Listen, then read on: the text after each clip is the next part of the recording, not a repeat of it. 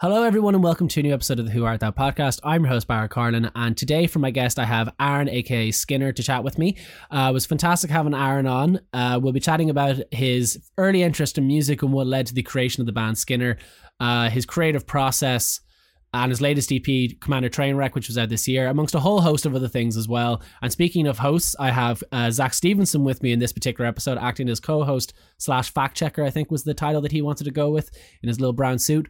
And Zach very kindly hosted the night for us as well, so we had a few cans over at his, and it was a lot of fun recording it. But I will say one thing, when we got the files back for production, we just had a little bit technical difficulties with Zach's microphone audio, so you'll be hearing his voice being picked up by myself and Aaron's mic. It won't be his. I hope that's fine. It's myself and Aaron mainly talking for most of the episode anyway, so I'll get on with it. Here's the theme music by Zach Stevenson.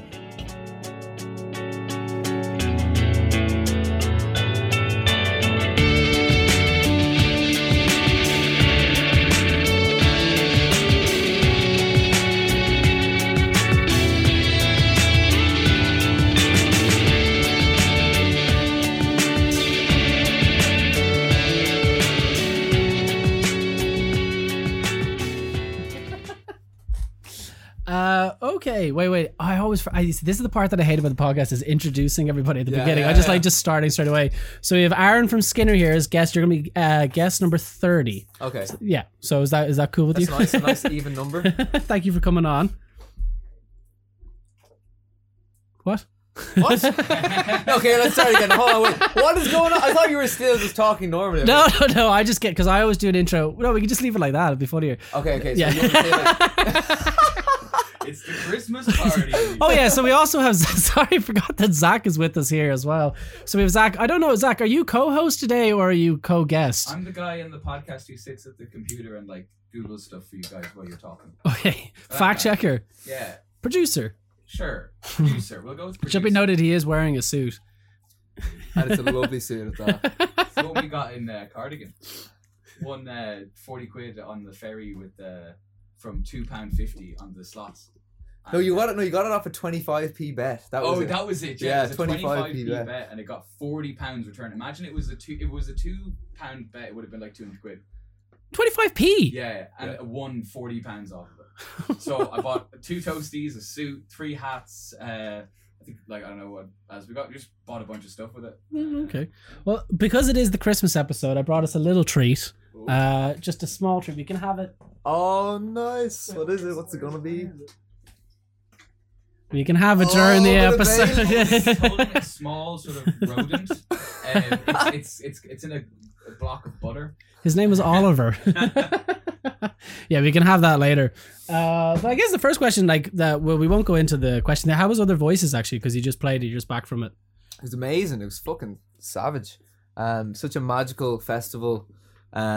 Just everything about it was amazing. Really, really great bands. And then they just treat you really, really, really nicely over there as well. Pull the mic into you. Oh, pull the mic in. Sorry, my etiquette's really bad. No, you're grand. Don't worry. Yeah, it was lovely. We had a fucking great time. Filthy sessions every night. Lovely people too. It's such a weird festival because I remember the first time I went to it. I went down with somebody's child. Well, I didn't intentionally, but just you're going into these areas where you're seeing these huge bands in tiny, tiny spaces. Yeah, no, I fucking love it. I wish I went this year, but just money was an issue. Because it was like a rent a crowd. Like you could put on literally Anything, any noise thing, and there would be a full venue. So we couldn't get over how many people were just queuing up. It was unbelievable. And the venues, even though they're tiny and the sound isn't great, it's more about the performance of that night. So everyone's already sloshed as well. From as soon as they wake up in the morning, so it makes it even better. Yeah, Other Voices was the night where I went to bed and woke up the next day. My friend Shay was in the bed next to me, and he was like, "Barra, you shit the bed," and I was like, "What are you talking about?" And he was like, "Look down," and I looked down the side of the bed, and it was all brown, all of it liquid brown, all down the side of the bed. And we were in a hotel. And I was like, what the fuck? And then I put my hand down my cax and was like, oh no, it was all wet. I was like, I did shit the bed. And I took the blanket back, and it turns out it was a pint of Guinness was between my legs. That is the most Other Voices thing ever. Yeah, that is most Other Voices. The pint of Guinness doesn't leave your hand, no matter where you go, you know what I mean? Duct taping it to it. You don't even, the pints are just Dingle's pint glasses. I'm sure the pub owners would disagree, but it just felt like you walk into any pub You'd be walking around with the pipe everywhere. Yes, it is. But I remember coming back every single night. It was almost like you were hallucinating how pissed you were. Like you were so pissed you were hallucinating. But anyway, Maybe you were also. maybe you were maybe I hallucinating. was actually. Remember there was a guy just going around offering people poppers all the time, just everywhere you went. He was just This when you year? meet. No, the year that I went, just everywhere you went, he was just poppers. There's and just like, always a poppers guy at those things. I don't know what it is about it, but Every town's got one. every town's got one. And if you don't know who it is, it's probably you. Barrow was pointing at himself. For those of you who aren't on the Patreon getting the video feed of the podcast. I had the nickname Poppers Roach over COVID. Poppers Roach. Oh my god, it's amazing. But I guess the first question I have for you, Aaron, is the second question, what was like your first foray into music? Like what made you think, oh, I can make a career out of this, and got you interested in? Well, I never thought I could make a career out of it. Still don't. I think that I actually didn't. When I was a kid, I used to always be singing like songs and stuff like that, but I was never really into music. And I remember when I was like, I think 6 or 7, my sister got a really shitty acoustic Spanish guitar for Christmas, and she like played it for like a day and then like left it there, and then it sat in the house for like a year. So I would have been like I think 7 or 8, and I just started picking it up, and I was like, oh, this is kind of fun. And then I went and got guitar lessons then for like a year, and I just kind of like, for some reason, just progressed it much quicker than like most other people would. So I really got into like playing guitar then, and then it got to the point where I didn't really need the lessons anymore. So I just started teaching myself. And then I started playing in bands when I was like 10. And basically just started playing in bands when I was like a young kid, and just really enjoyed the process of like playing with other people. But I always really loved to write songs. So I would like bring songs to this band, but it's in a band with like kids who are like way older than me. They were like, say way older, they were like a year or 2 older. Makes a big difference at that age, though. Huge difference at that age. And I would bring it to them, and like they'd always just be like, oh, like no, this is shit, we're not playing this. And I'd be like, oh yeah, okay, cool guys, no worries. But yeah, The sight of that. yeah, I know, it's tough. But I think so. I was just a guitar player, and I thought of myself as a guitar player for like all of my like young adult life. I never thought, but I was always writing songs as well, but like they would never be played for anyone. And then when I was, I think 14 or 15, I got really into like American folk music. So That's not what I thought you were going to no, say. not at all. My dad is huge. He's a huge like fan of like American folk and like kind of any like strand of folk, but like a lot of like Joan Baez, Roscoe Holcomb, Pete Seeger, stuff like that. And then from like the age of like 14 to like 19 is the only thing I listened to was American folk. Like, I didn't even know it was on the radio for like most of like those years. And then it's You like missed Destiny's Child. no, like yeah, I missed like everything. And then like years later, I'm like hearing these songs, and they're like, "Have you ever heard?" It's like I was listening to fucking like I don't know, like Tom Clancy back then, the Clancy brother. I don't know, like. So, Wait, Tom Clancy, like the guy who wrote Jack Reacher. and Sorry, am I Splinter Cell. mixing that up? Sorry, just the one of the Clancy brothers. I can't remember his first name, but one of the Clancy brothers. Oh, in there, okay, I was like, the sci-fi writer also was into folk music. I wish Liam. I think it is Liam. Yeah, Liam Clancy. So yeah, like I did that, and I was also busking like for years. So like Okay. I like started off my first like foray into performing, like in terms of singing and stuff like that, was through busking. It was back in Dublin when you could do it without a license, so like everyone was just like lining the streets. And because I look so young, I would make like shitloads of money. Like an unbelievable, like if you think like an hour's work coming out with like 200 quid in like ones and €2, and then like I remember like going What to age were you? Sorry, what? I would have what's been like 15 at this Fuck time. me, man. Yeah, and then I started bringing my other friend as well, who's a year younger than me. We'd always go at Christmas time, and I would dress him up. Well, he would dress up in like a Christmas jumper and a Santa hat and like fingerless gloves, and people would take such pity on him. It was so funny. They would like he would like come home with like I think like close to 500 quid like after a What? day's work. Yeah, like ones and €2. When did they bring in the license thing then? They brought in the license. I was, I think, probably 17 or 18. So, I don't know, like 2014, 2015. Bastards. That's like a rough thing. And then I gave it up then anyway, because it had become to a point where like people were still trying to bust without license, and they were getting caught and then fined. So I just kind of left it. But doing that definitely helped me like as a performer in terms of like when you're on a street, there's nothing like that you can hide behind. You're just there. You got to be good. You got to like catch crowd's attention like straight away. So and during that period as well, I started playing in like a lot of open mic nights in Dublin city centre as well. So I'd play in like a lot of folk clubs and stuff. And then like I would stay out late in the folk club. But what I'd have to do is, because I was underage, I'd have to go there for like 5 or 6 p.m. in the day and then sit there with like a Coke. And then wait until like the night wouldn't start until like 9 p.m. And then you'd like do the sign up. So like I like played like every open mic night in Dublin like during that time period. So like I knew the drill. Like you go up, you sign your name, you'd say like what songs you were playing, and you get like 3 or 4 songs, and then like you play them, and then I'd stay around and watch the other people. And usually they were like a mixed like thing of like poets, spoken word, and then music as well. Right. It was a nice mix. It was a nice way to like get into a more artistic side of music, where it wasn't just music. It was like people bringing in poetry and people bringing in like all these different elements as well. But I remember I would like stay out late in the pubs. They were always on weekdays, those open mic nights. So I would be in like school, in secondary school, like falling asleep and like failing super fucking hard. So then I stopped that in like 6th year, and then can't remember what happened then. I just kind of like started like just writing songs and recording then after that. But how did you branch from folk into kind of more punky music, like similar to what you play now? Like, I think like a lot of it had to do with like folk in its roots is storytelling, and the music is actually secondary to the storytelling.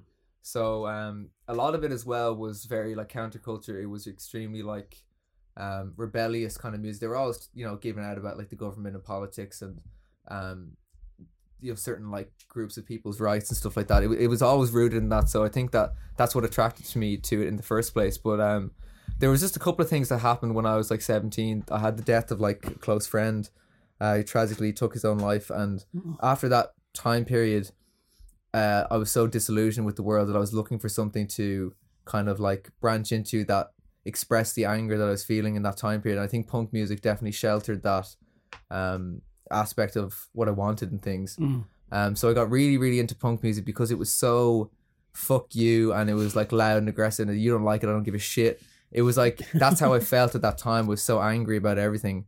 And it was the perfect catalyst to nurture that, because even though some people, you know, like they think of punk music as like, you know, violent and extremely like scary and stuff, but it's actually a very welcoming place, and it welcomes in people from all walks of life and all kind of like just everything, you know. It's extremely like sheltering community for people who are going through stuff, I think. No, I love the punk scene now, I have to say. It like the even on the, like, it's a very small thing, but even on the subreddit thing, just people posting just like, I did this thing, they're like, you do you, man, it's brilliant. The thing about it, like, I think that there is no such thing as punk music. Like, punk is like, just like, if you take like what punk was when it first started, it was just like basically sped up rock and roll. Like the Sex Pistols is just slightly faster, and even then, compared to today's standards, not even that fast. It's more of like the ethos that it brought. It's more of like a way to live more than anything else. I don't really consider it a style of music, because it is rooted in just its what's the word I'm looking for? It's rooted in its values and stuff like that. Yeah, like Bad Brains would, like, was it Bad Brains with PMA, the positive mental attitude, that kind of thing? Yeah, like Bad Brains, yeah.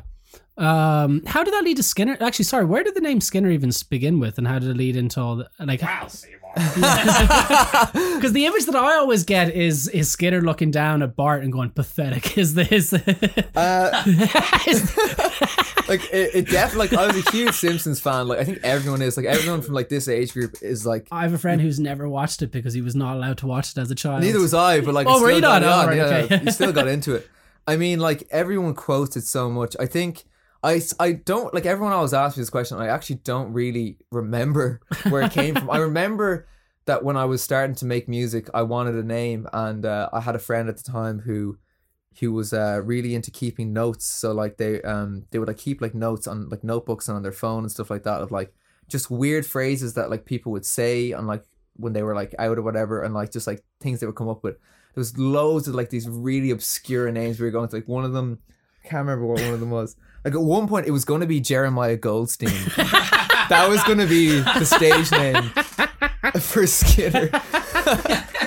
It doesn't really quite have the same ring to it, if I'm going to be honest. And I don't even remember what that's from. I think it might be from a Cormac McCarthy book. That was maybe a character. I'm not sure, actually. Cormac McCarthy book, Jesus Christ! But he writes very dark books. Yeah, he does. Like, Blood Meridian is my favorite. Blood Meridian. Is it actually? Oh, it's my favorite book of all time. Oh man, I read it when I was 19, and I was like, this book is fucking traumatized. It's very difficult to read It's as well. extremely different. Like But it's have you like ever you read read Attack? like 15 pages and you put it down and you say, I am never returning. No, to but this. even the way that it's written is It's like quite no, a kind of like punctuation. Yeah, it's no, quite like dense. Have you ever read it? No. you would love it. It's You brilliant. need Yeah, to it's a read it. west. It's a western. You It's call a it western, yeah, it's a western, but it just goes into like the meaning of life and everything. It just goes into but everything. I thought it started. See, when you read it to begin, it kind of sets you up for it going to be this kind of revenge against Native American story. Yeah. Because it starts off. There's the church massacre at the very beginning of it. I think so. Like it's been, I read it when I was 17, so it's Yeah. been, I actually been meaning to revisit it.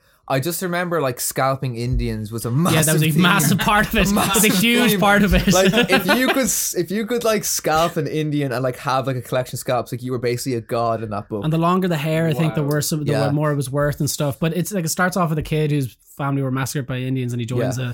But it's a brutal book. Brutal book. I actually read that during that time period as well before I started Skinner, so that would make a lot of sense. He also wrote The Road, which is the most miserable book you could ever Yeah, read, yeah, I and know, then yeah. No Country for Old Men, which is also a miserable book. Yeah. He's actually one of my favorite authors though, just because like he is like a cowboy. Like Oh, is like, he? is, Raw. like, he lives like I think he lives like somewhere in like the desert and all. Like his like life story is like incredible. And they've been trying, the way they made like, the movie for the road stuff. They've been trying to make the Blood Meridian movie for like since he's released the book. Oh, it'd be a And great they've been film. through like so many directors, but like in every contract that they've signed or something like that, he has to have like complete artistic control. And he's been so disappointed with like all the like trials, whatever that's happened so far. So it's the one movie where he said, I will never make that into a movie. That Because they book. probably keep trying to make it as some fucking western like gun ho type of film when it's actually very poignant and Serious respect for someone who's like able to just retain the ability to be like, nah, it's trash. You know what I mean? Yeah. Oh yeah. That's like. I mean, wish it's that Cormac was- McCarthy. Yeah, I wish that was like more common for like book adaptation or any adaptations or like movies or shit. The funny, Like, I was wondering, like Stephen King is the way like some rights to his films for very cheap, and then he'll give out shit about the actual adaptation of it. Like he hated The Shining so much that he made his own version of it. Like he hated Stanley Kubrick's version of it so much. Really? He hated it. Now, in my opinion, the book is fantastic, but the ending's kind of fucked. As in, I don't like the ending of it. Whereas the film I don't like the way it just plots you there. Like Jack's backstory is much more interesting, and even the way they do. What's the name of is it Charlie's the name of the ghost that he has? The red rum guy? Danny's the name of the kid, and then the ghost that he sees. But like in the thing, it's the finger, which he doesn't do. In the book, he actually sees a physical child that's all in black, just completely pitch black. Oh, well. Which is much scarier. But he made his own version of The Shining, and it was terrible. It was a miniseries. Like A you can see, miniseries? a miniseries is six episodes long. He directed it himself, and it's so bad. I actually think at a point you can see like the boom mic that comes into scenes and stuff. Like it's you remember? Do you ever see the horror channel that was on Sky?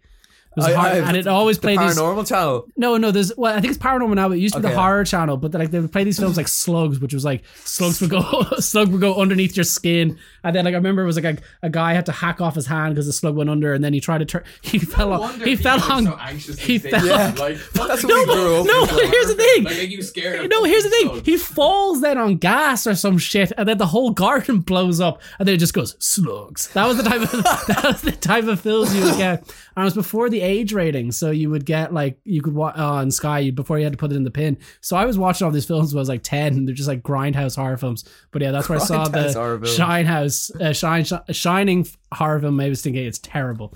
It's very bad. Amazing. But how? So you set up Skinner. Then, like, how did Skint come about? Because I know you mixed it and recorded it and wrote it all by yourself. Oh yeah. So not many people know about that. I did that. So when I was finishing, I think secondary school, I would have been like 18, I think 17 or 18. I remember that I said like, I'm going to get a job and I'm just going to buy a bunch of recording gear because I was really getting into, it was during that time where like bedroom producing was becoming like a huge thing because of like, say like Mac DeMarco and stuff like that. Like people were realizing like, oh shit, like we can do this and we don't need like to spend €400 a day in like recording studio. So I said like, I wanted to do that. So I got a job in a petrol station up the road from my house.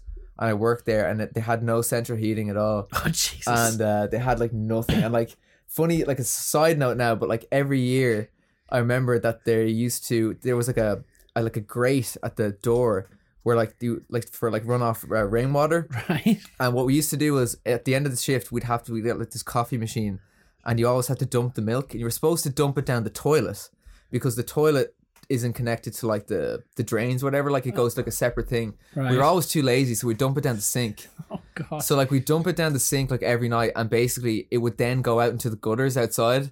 So like that grate and that gutter that was outside would fill up with like rotten milk over like a year period. And then at the end of every year, I was always my job. They'd give me a coffee cup, Oh a Jesus. paper coffee cup, and then you'd have to, because it would start to smell. As soon as it started to smell, Yeah. like at the front of the shop, you'd be like, "Oh, Aaron, it's fucking milk. It's It's milk in season. it's milk and season. You gotta get out there and scrape that milk." And like I get like a coffee cup and go into the drain with like a glove and like scoop like milk out my with the coffee God. cup. And this is where Headroom comes This from. is where Headroom. This is the inspiration for Headroom. It Wait, was- for real? yeah, What the was the first lyrics? line is like, "I scoop the cracks where the milk turns black, sour chunks of putrid gunk."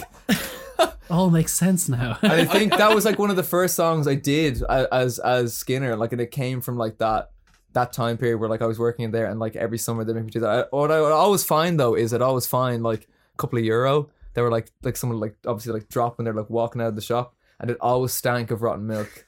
Always, no matter how much you washed it. I remember we used to. Zach was there. Were you there for my birthday party? It says so arrogant, but I would host a pub quiz at my house. But the quiz was always about me. This is amazing. Can I come next time? Yeah, of course Oh, you it's can. so fun.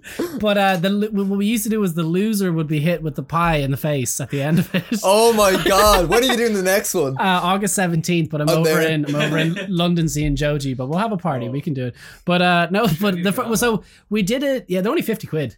So, but with the year that we did it with, so afterwards we had to do it with shaving foam, which it turns out was also a bad idea because people got sore in their eyes. But no, he did it with proper like cream foam for a pie, and then would just bam hit you in the face. But the problem was that milk goes off very quick, especially when it's cream foam, very quickly. So everybody that was hit in the face, including Alexi, my friend, who has long hair and everything, just stunk of stale milk for the whole night. It's quite the stench, and it's isn't real it? bad. Yeah. And we went to Workman's, and you could see like it was just our crowd over at one place, and just nobody. And all you could, if you went near it, even the smoking area, just smelled stale milk the whole time. But it got on like parts of the kitchen as well. So for 2 weeks straight, the kitchen just stunk Dank of of stale rotten milk, milk, and yeah. we couldn't get it out. And like my mum brought this brand new kind of welcome mat for the back garden, and she had to throw it out. She's like, I can't get the smell out. I've washed it 6 times. Oh my god, that's hilarious. Yeah, to answer your question though, so like I bought that recording gear, and I just kind of like at that point I wasn't really seeing anyone. I wasn't going out. Like I was in college, but like I wasn't really enjoying it at all. So I remember when I'd finish, I'd just come home and I just record every single day and try like to learn how to do it. Like I had no idea what I was doing because at that point, I think YouTube tutorials, they were there, but they weren't very like, They're oddly specific. they were Like, always specific, yeah. but they also good stuff weren't. wasn't free. The good stuff wasn't free. Oh, Like you just- could you could get like some stuff. So like I was basically like learning on the fly about things. And like when I listen back to that mixtape now, I'm like, God, I would love to revisit this and mix it properly There's now. some great songs. Like there's great songs on it. I was listening to it today because, admittedly, Zach sent it to me today. I wasn't aware of it. no one really is. I'm Yeah. trying to be a little Nardwar and find like deep cuts. Yeah. But I was like, but the thing that I can't get over is because I didn't like it was 6 years ago. The change in your singing style and your voice. Yeah. But we'll get on. We'll move on to that. We'll get on to that. But yeah, like how that like so in the end like you mixed and everything. Did you didn't master it yourself? Did you? I did, yeah. I mastered you? myself, Jesus. yeah, as well. I was basically just like I didn't know what I was doing at all. Like I didn't have any friends who were musicians at that time either. Like at that point, like they'd all gone on to do different things. So it was very alone. Like, and I played all the instruments. I remember that like when I was recording that, I had like a double bed in my room, and not like with all the gear in there with the drums and the amps and like the speakers and all, like it wouldn't all fit. So I would dismantle the bed, and I took out like the bottom part of the bed, the divan or whatever it is, and I think I just threw it out, and then I would put the mattress against the door and the wall so that it would mute Soak the up drums. sound. Yeah. It would like stop the reflection of the drums like hitting off each other, so you get like a nicer sound. And then I slept I slept on a yoga mat in between the drum kit and the amp and like the guitars and like the mattress for like a year, because I think it took me like 6 or 7 months to like do that like whole like record it and like to get everything right. So I slept on that yoga mat like all that time because I had so much gear in the room, and so many like mic stands and everything. But like every day, like I would like wake up, I'd like go to college, or if I was on like the weekend, and then I'd like come home, record, write the songs, record, keep going over and over, and then learn how to mix it. And then I remember when I was putting it out, like I didn't really know what to do. Like I at that point I was like very, very self-conscious. So like you were saying about singing style, I'd never sung. I'd sung like folk songs and stuff, but I was always trying to be like some like guy like Bob Dylan or like Roscoe Holcomb or something like that. Like I was putting on this accent, so I decided to try and make it like more like me at the time, I suppose. And yeah, like you can tell like how different it is now because it's someone trying to find their voice like in it. But I find that to find like your voice and who you are, it takes like a long time, a very, very long time. And a lot of people never do. But like if you really want to do it, then it's something that you should definitely consider doing. You should never try and be someone else or anything like that. Yeah. Because they're already taken. You can't be that. For the crack, can you do a Bob Dylan? Oh, like if I had like a guitar or something like that, I could fucking Just like right do now, it. just give us a little. Oh no, I'm not gonna give you one right now, Zach. Come on. Mr. Man walked down. No, yeah, I did. I thought it was Bob Dylan back then. Oh, really? Funny enough, yeah. Like for realsies? Oh yeah, like I mean, I'm not gonna say this. No, I'll tell you in private afterwards. Okay, I'm not gonna say this on the podcast, but there's stuff out there. Let's just say that. Oh, there's stuff out there. I used to play the harmonica and the guitar, like everything. Like I knew. Did you have the actual? Yeah. Oh wow. Okay. Like I was like a huge like Dylan fan, like Joan Baez, all of those people from that time period. Like I would like I at one point I knew every single Bob Dylan song from like the first 7 albums. Fuck. Every single lyric, every single like how to play the guitar. Like I just knew how to do everything because I think in a way like that taught me songwriting in a way because his songs are structured in such a way where they actually don't have very intricate chord changes. Say like the Beatles, they would always be changing it. Like his are very like it's one thing that's good repeated a lot of times, and then the good part about it is the story like in between. As I get older, I actually find I like him less though. Oh really? Yeah, it's kind of funny. It's weird. The first Bob Dylan album that I ever listened to was his latest one. It's great. Yeah. Oh no, I loved it. Well, you saw most of it live there a couple of weeks ago. Yeah, I really enjoyed it.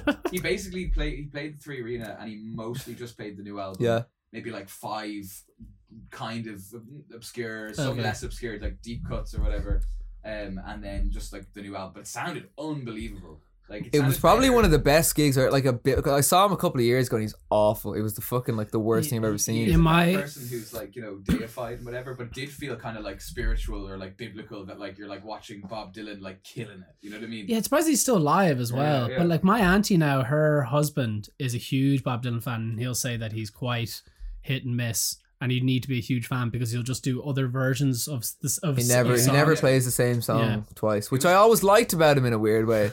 Like that's a guy. Like imagine like telling the band like, oh yeah, you know what we did last night? Yeah, scrap that. We're just going to do it on the fly tonight. Yeah. We did it on a waltz last night. Let's do a polka tonight. You know, like it's someone who is like always like wants to be challenging themselves, which is I think important in music.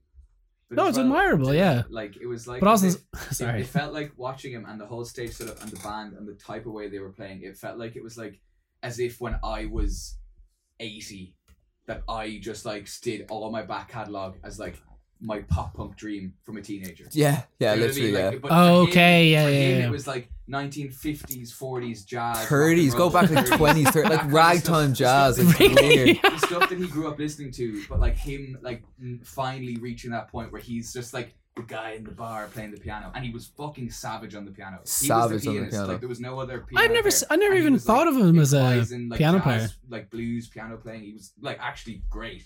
His piano playing is definitely like way more.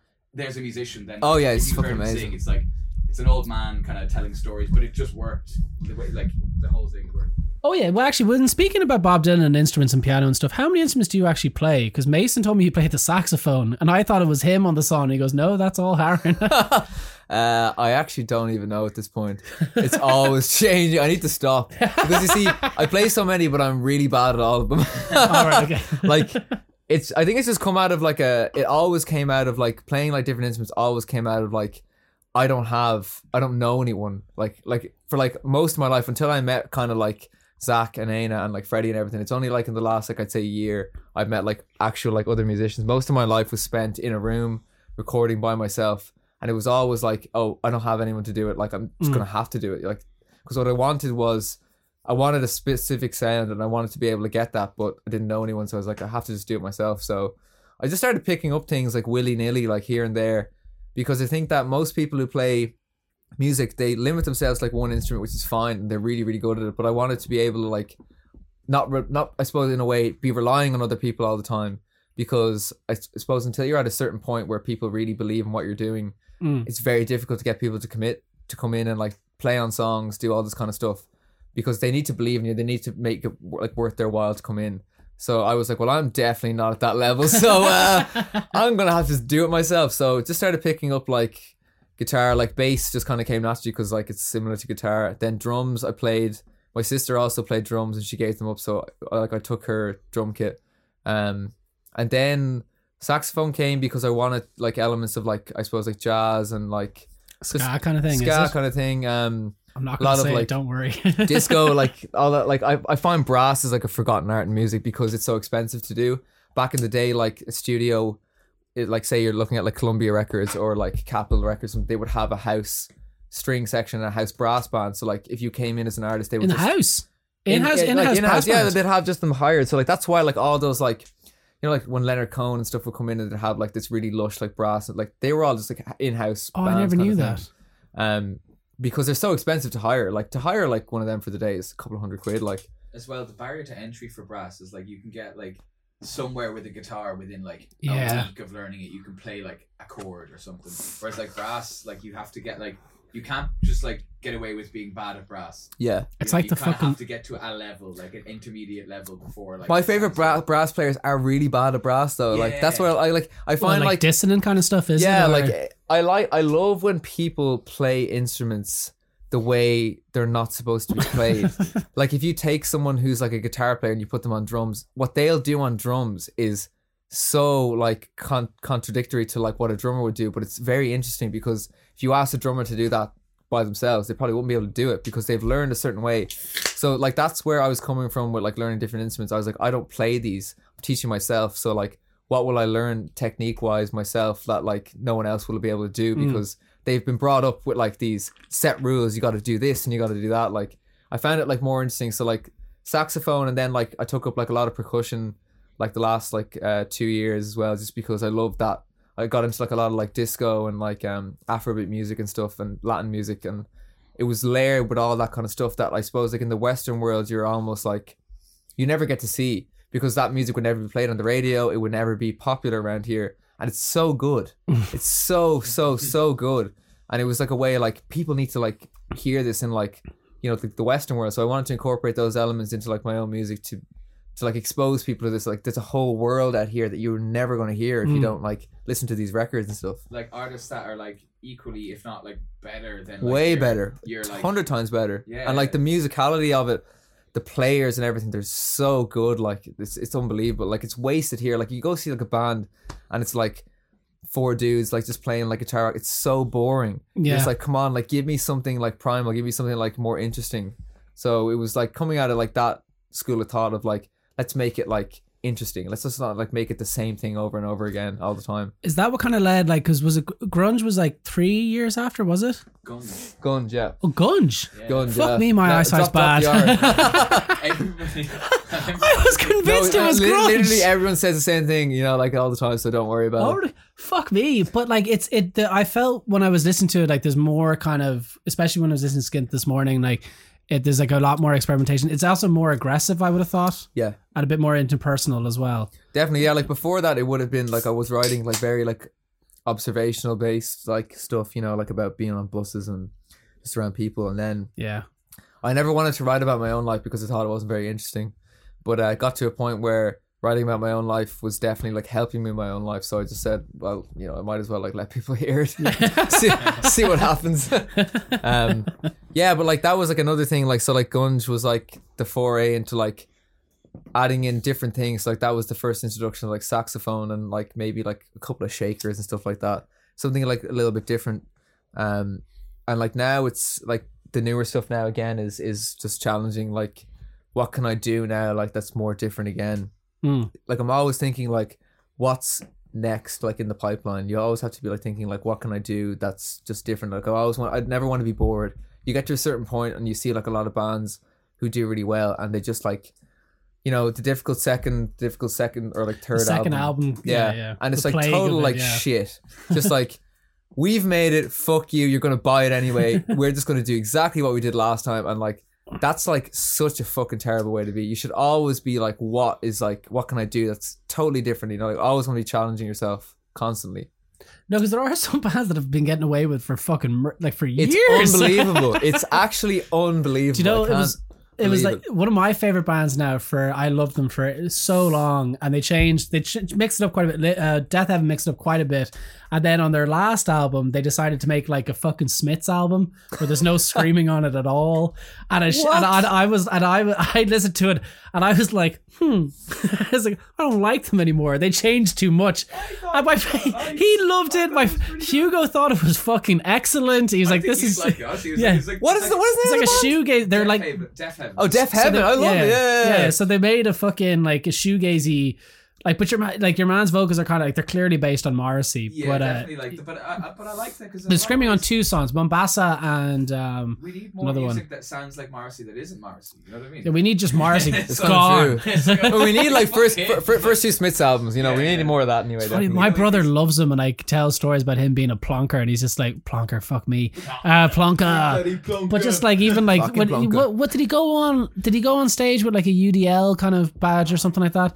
And Infinity goes, I don't believe he did that. And I was like, he did do that. There's fucking photos of it. He goes, I don't believe it. Everything he knows from Morrissey. From Morrissey, Yeah. yeah. Morrissey was the original dickhead. Yeah. Yeah. Exactly. One of my favorite dickhead stories about Morrissey was that for Penguin Classic, when he released his autobiography, he said that he won't give it to them unless they put the Penguin Classic symbol on it, which is like Jane Eyre, Shakespeare, Yeah, all yeah. this kind of stuff. So it's kind of a thing that you kind of have to earn. And he was like, no, I I want it on deserve it. straight away because it's gonna be a classic. That's kind of funny. I mean, listen, like it's That's the most fun. Why do you Wait, always did he have get it? these? You always Did he have get these it? terrible. You got it. You always have these terribly believe he got it. annoying takes. It's just like, I don't know, like it's like see if you can get away with, like, it's like fucking Peg was like, yeah, make it, see if they can make it crazy. a classic, like as in like just for the laugh, and he's like, oh shit, they actually did it. I suppose it is. I suppose it is like kind of like. It's so that easy. It's so that easy to arrogant. get a penguin on your Penguin fucking classic, book.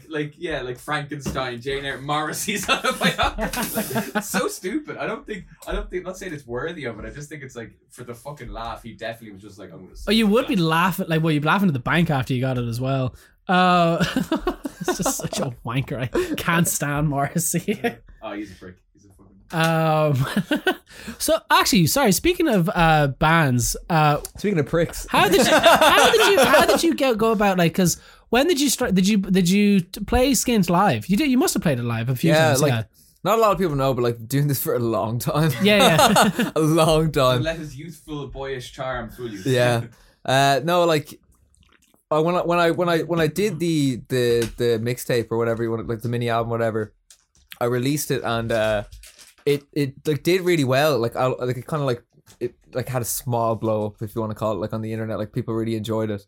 And like at that point, like I just released it. I sent it out to a few blogs, and I didn't really think anyone would like take it up or anything. But it ended up doing like kind of well. And then all of a sudden, I was getting like a lot of requests from people being like, "Hey, like heard the thing, really wanted you to play this big show, like come, like support, like all this kind of stuff." And I was like, "Oh shit, I did this. I played everything myself, and I don't know anyone who's a musician, so I had like no band, but I knew like a couple of people who, like one of my best friends, like Jack, he played drums.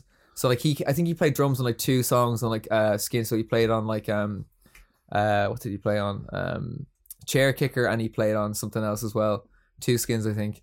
And so I got him to play drums, and then I met a guy in college called Sean Bean, and he was playing bass for me for a while. But it was a total like just piss take. Like we were so shit. It was unbelievable. Like we played like small like gigs around the place. And it was just like it was very punk. It was very just like DIY get up here, kinda, like yeah. do the song, just like fuck you, and then like go off. And so we did that for like a long time. Like played with a couple of different people. Like had a rotating bass player for like a while in the band, and then during like COVID, then just before COVID, like that, it all just kind of disbanded. The bass player was going to move to Germany and all this kind of stuff, so it's kind of left. And then I was left with like nothing. And then that's where the Googler comes into it right now. The guy sitting in the nice suit beside us that you can't see. I'm the Googler. We'll get a photo for the gram. I had like this EP recorded, and I wanted to put it out, even though I had no band. And I put it out, and I got like, I think I fronted the money for like 300 records or something like that, and they weren't selling. And I remember like Zach messaged me on Instagram, and he was the manager in Tower Records at the time, and he was like, we had opened for Monkey before that, like a show, like they got us to open for them at the Grand Social, yeah.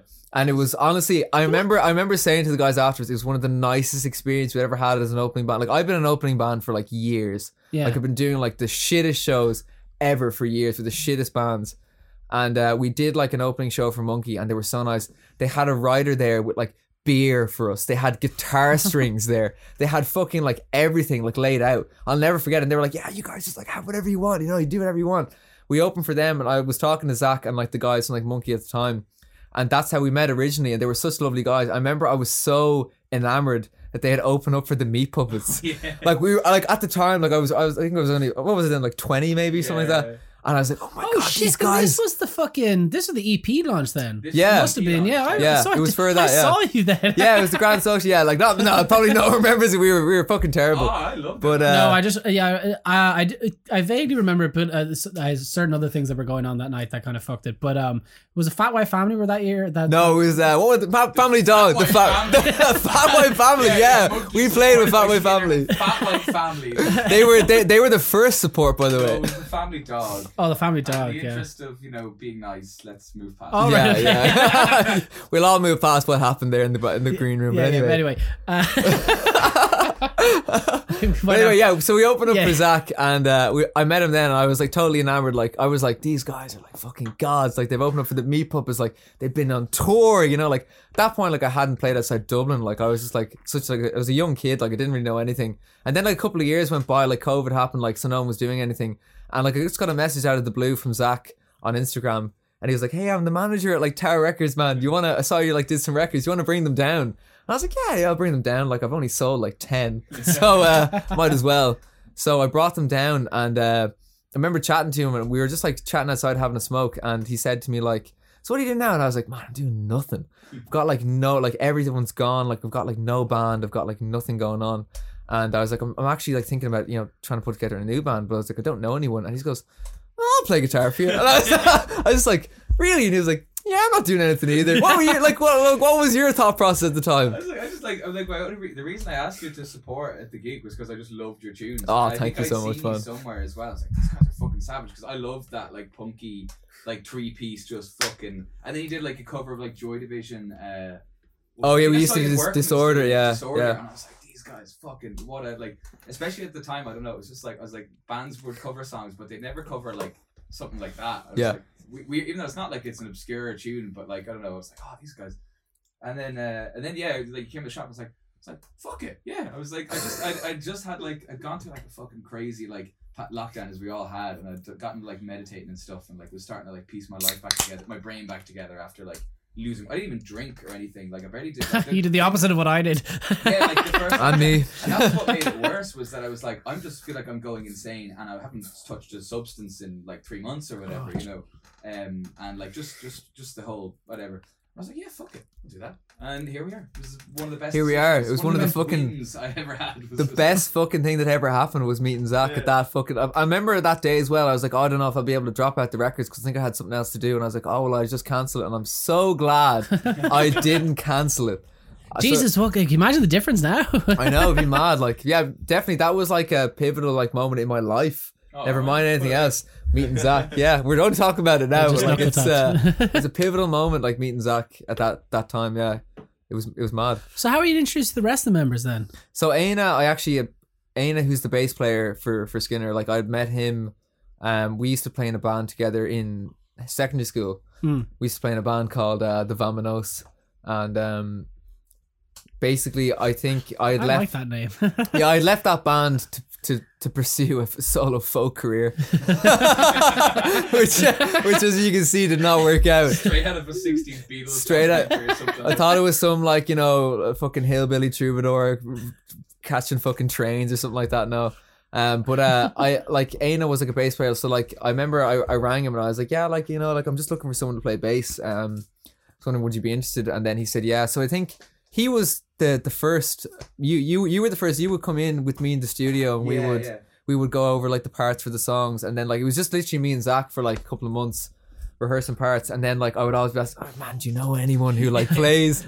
Because like I knew, like you have to like understand, like I knew no one. How was that possible though? When if you were gigging for so much? Because I had only known people who were like living in like the area that I lived in. I'm not gonna say where it is yet, but like that's like I didn't have friends in the music industry. I didn't have like other musicians. I didn't know other bands. Like I was so painfully shy as a teenager and in my early 20s. Like I was so withdrawn from everything that like when people would come up to me, I would like just be really like quiet and reserved.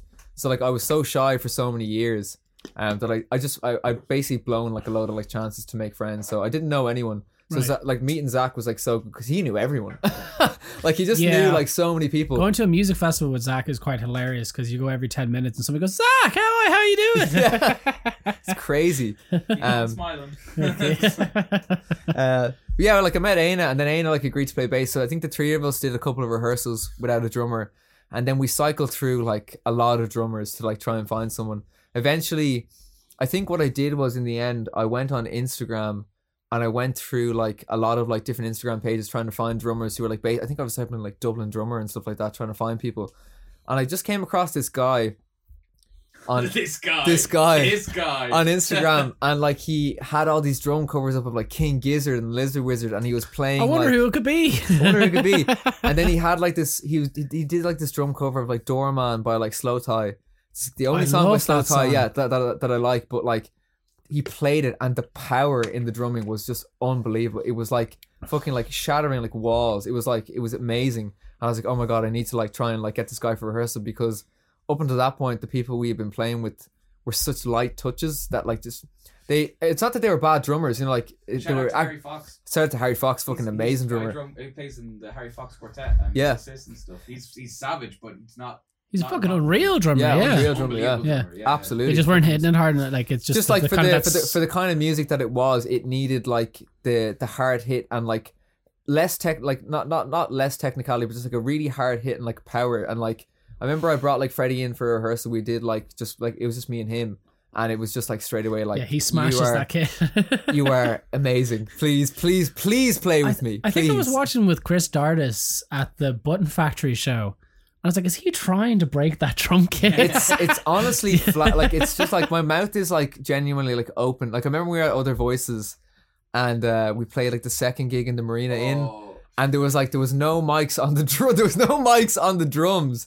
And I remember the sound guy which pub in the Marina was it? It was the Marina, yeah. That's the one. That's one as you're driving in past the aquarium, isn't it? Yeah. It was the Marina, and I remember just the sound guy going, "Yeah, like it's a small venue, and you know there's not many of that mics. You know, you might have to hit them a bit quieter." I just remember looking at Freddie, and we both pissed ourselves laughing. Like, yeah, I remember saying like, "You think you go a bit quieter?" And he was like, "No," and I was like, "Yeah." Wasn't it like the first thing he said after the gig was like, I tried. Yeah, I tried.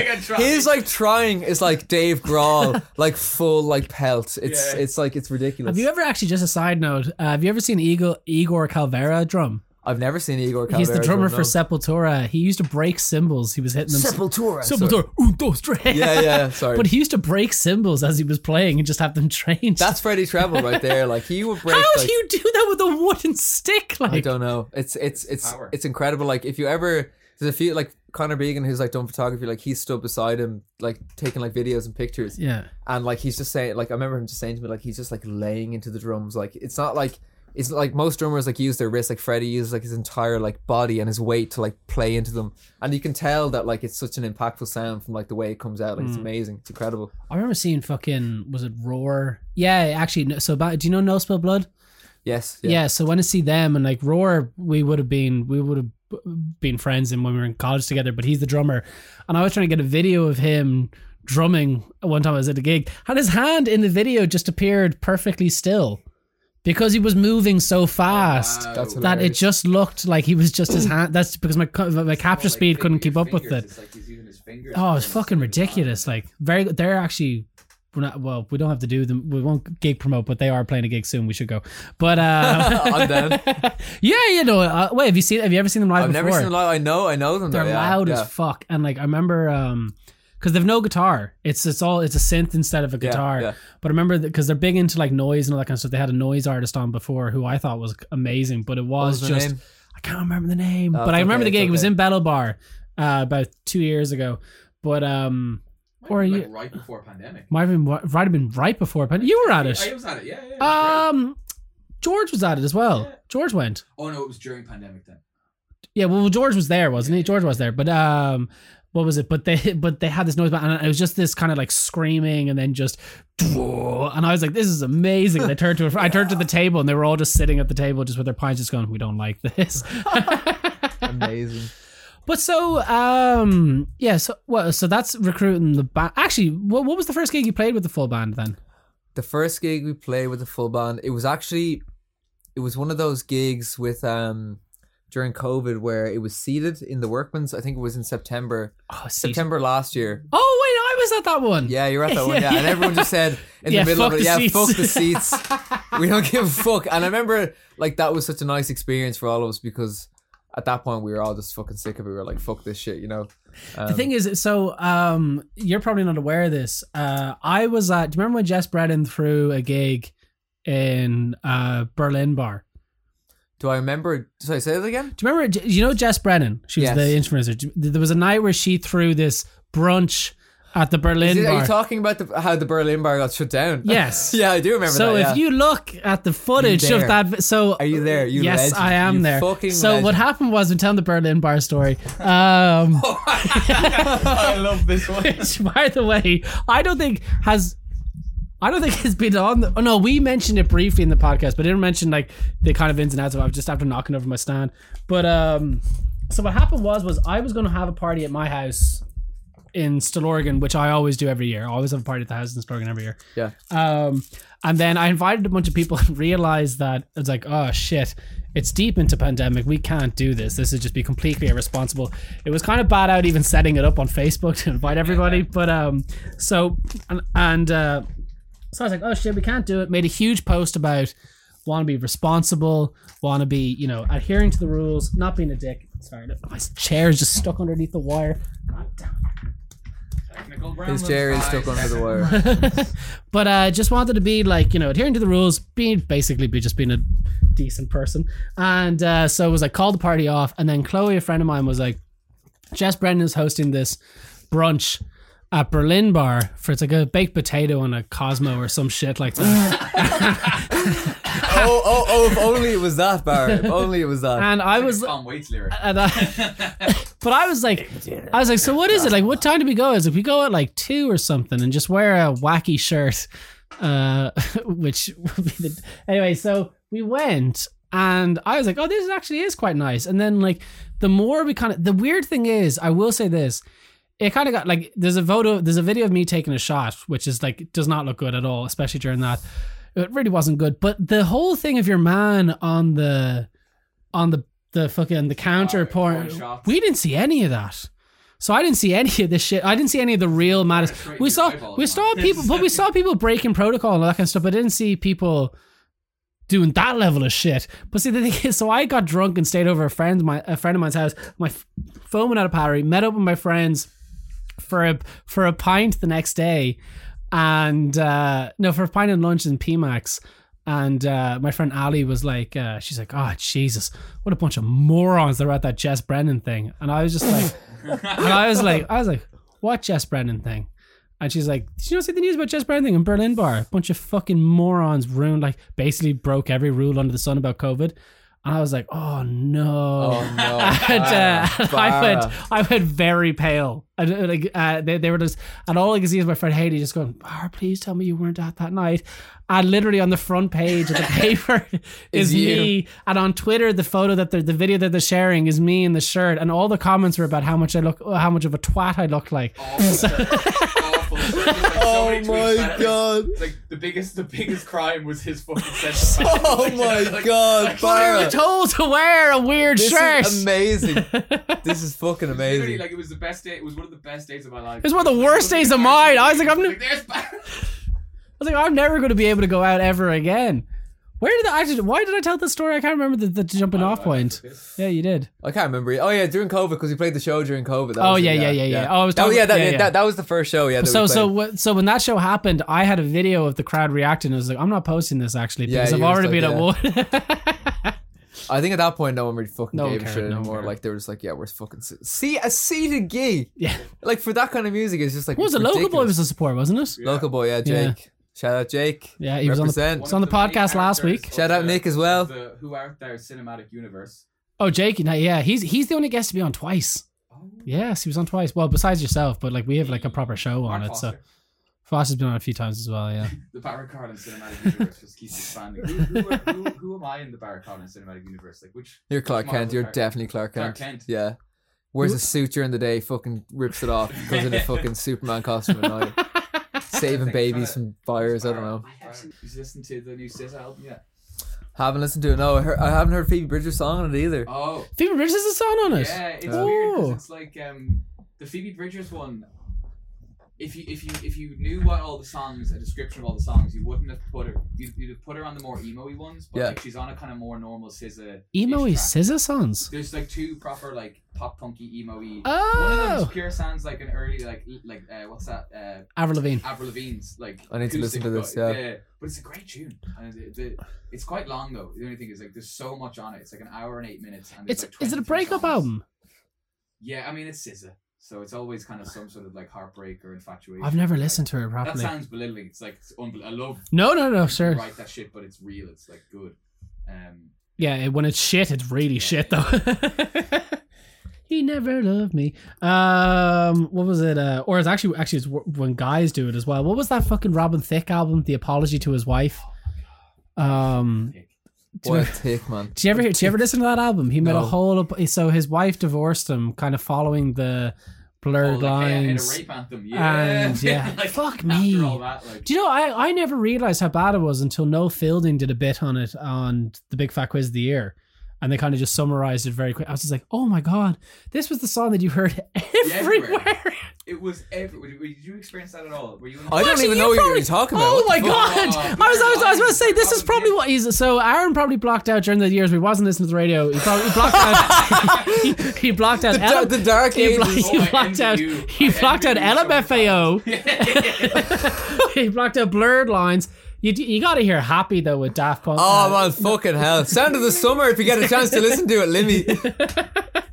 Yeah, do you not know about blurred lines? No, well I know the song. It was a Oh, yeah, song the with song, yeah. Okay. It was, I know Emily Ratajkowski's in the video. I know that she's nude in the video. Fucking, And in what's fr- it called? Someone's sued Ed Sheeran over and all that shit. Yeah, Marvin Gaye. Marvin Gaye. Sorry, yeah. They also sued Ed Sheeran. Yeah. Did they? Yeah, they did. Yeah. For having the similar groove to "Let's Get It On" Yeah. in the song. Anyway, Out just Loud or something. tell me what happened. I'm intrigued. So basically they run through, but like if you listen to the song, listen to the lyrics, it's basically a girl going like, I don't want to have sex with you, and he keeps going, come on. I know you And want then me. yeah. He's like, come on. It reminds me What of a that fucking like, sack do of you ever shit. see that Family Guy sketch where it's like, what is it? It's like Sean Connery's James Bond. And he's like, have sex with me. And she's like, no. And he goes, have sex with me. And she's like, no. And then he goes, have sex with me. And she goes, okay, fine. And he goes, see, 1,000 no's and one yes still means yes. Jesus. It reminds me that Christ, that's how Mike. creepy But that song That is. song in a way is like important because it was. I feel like that's one of the like in the history books. It'd be like Me Too movement, so fucking Yeah. important. We have to reach the like point of like lads, this is too far now. Like this song is Pharrell, but you know, Pharrell Williams wrote a good bit of it, and he got kind of scot free from it. People were. I don't like. I'm not saying that they like are. I don't know that they're predators or anything. I'm not saying that, but like it's Just like, ill-advised lyrics. The type of music that we would have like grown up when we were teenagers that was on is so either just talking about tonight's the night, let's party, yeah, woo, like it's the last night, yeah, the ceiling can't hold us, put our hands Like up, the ceiling can hold yeah. us. But like honestly, you hear all those songs, they all have the same lyrical. Okay, the songs about like let's get twisted, let's get fucked up, let's go to the club, and then like also there was songs about like yeah, you sexy bitch, damn, she's a sexy bitch, all this stuff. And that was the like song where it was like, yeah, we can't keep doing Yeah, these like no. derogatory. So what- misogynistic- Yeah, Sexy Bitch was actually you might have Sexy Bitch was really bad. Yeah, all of those songs that were like we'd hear in like teenage discos and like nightclubs when we were like, Damn, they're all who's terrible. Sexy Kevin Bitch? Rudolph. Hey, leave Kevin Rudolph. Kevin Rudolph, you know, come on. Do you know what? Annoyingly enough, because I listened to Gold so much afterwards to Gold, give Gold. No, myself Kevin to Rudolph give myself a laugh, because I was like, this sounds terrible. It came up on my Spotify Wrapped as like my 98th song of the year that I listened to the most. But anyway, with Robin Thicke, so basically he had that song, then he had the thing with Miley Cyrus where basically she twerked on him when she had that the elasticated thing when she was going through a weird phase. But so he had that, and then supposedly it was like cheating on her or whatever, I don't know. But she divorced him. And Wait, Miley Cyrus was in no. a relation- There's his they wife, performed his they performed at the VMAs, I think. And there's a very infamous thing where they perform Blurred Lines and she twerks on him. It's the one she kept doing the tongue thing. But yeah, so she divorced him, and then he made an apology album. And it was a whole Take Me Back album, and she still didn't get back with him. Good. Good. She's a smart woman. But I think my next question is like back to you, the guest. What was the writing process going into Commander Trainwreck, that EP? Because like I saw that now, I do, believe it or not, I do actually research the guest a little bit before they come on. No way. Yes, I swear to God. And I saw that there was, I don't know, you were doing an interview where you were saying that you kind of, when you write a line and then kind of bank the line and then sometimes just grab it and go, oh, it fits in here. You don't actually sit. Does that not take fucking ages to write a song? I'm glad you asked that question, Barry, because it fucking does. No, like I don't write every song like that, but like a lot of times, like I have like basically a list of notes on my phone, and then I carry around a notebook as well, where I will write down like a lot of the songs. When I started writing after it was, I think it was like Gunge, my writing process revolved around like hearing something funny, thinking of something funny, or thinking of something like really self-deprecating, writing it down. It's like a phrase or a line or a word, and then writing an entire song based on that phrase, line, or word. Okay. So a lot of those songs were written in that kind of vein. So it was using like one phrase and being like, okay, this is what the song like I liked a lot of bands who weren't very literal. So like if you take like Interpol's first album, like the lyrics in that make absolutely no sense, but they're amazing. They're absolutely amazing. And then like I took the entirely different route. The title was what the song was about, and I'm trying to like now go away from that, so try to write like more like abstractly and stuff. But yeah, at that time period I was like taking like funny like things. So like the term Commander Trainwreck was really funny to me, because I remember like I was going through like a difficult period, and I was like, I'm such a like what's like Commander Trainwreck. It was exactly how I felt at the time, so I just wrote that down, and I was like, that's really funny, because I find like if you can't make fun of yourself in those situations, like the song tends to just come out as being really serious and like, holy shit, is this guy okay? You know what I mean? Self-deprecating. Whereas like a lot of the times when you're going through like difficult periods in your life, they are actually quite funny when you look back on them, like the things that you do. And it was trying to like poke sense at that kind of like, or like poke humor, that kind of thing, where it's like, yeah, I'm sitting around like in my fucking jocks all day because I'm unemployed.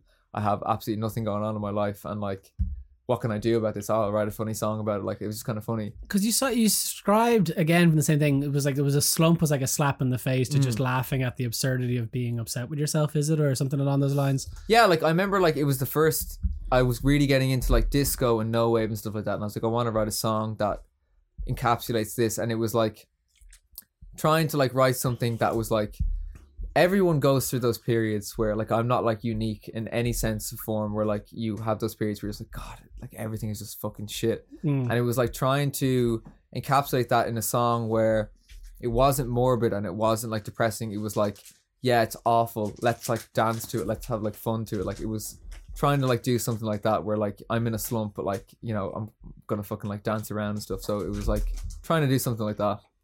Who slapped you the worst in the music video for it? That's really funny. Everyone, it was difficult to gauge. Difficult to gauge. There was so many participants. Because the cheek would have been quite sore, and then somebody, once you slap again, you kind of get an added advantage of the pain, I would imagine. So we shot that video. I had the idea to do it because when I wrote the song, I was like, the snare sounds like the sound of like slapping bare skin, and I was like, oh, what can I do that's kind of funny? I was like, it's kind of like the song is nearly like about like being slapped in the face like every minute of every day. So I was like, it'd be really funny if the entire video was me physically like they're all real slaps, by the way, like physically. I know they slapped. are. He sent me a video. Yeah. Of it. I was like, is there some BDSM thing going on at ours tonight? To be honest, all the music videos end up in some way hurting myself, which is really funny. But like, I think that's part of like I really love performance art. But there was like fucking 16 versions of you getting slapped at high school. Yeah, like we shot it in my friend's kitchen. Shout out Robin Curtis, legends. We shot it in their kitchen during COVID as well. I think it was in like December, and basically I had all my childhood friends who were my mates. I said to them, I remember I rang them each individually, and I was like, look, I want to do this music video. It's kind of a bit weird. I need you to slap me in the face. I need you to slap me in the face repeatedly. Would you be okay with that? And basically, they couldn't have said yes quicker.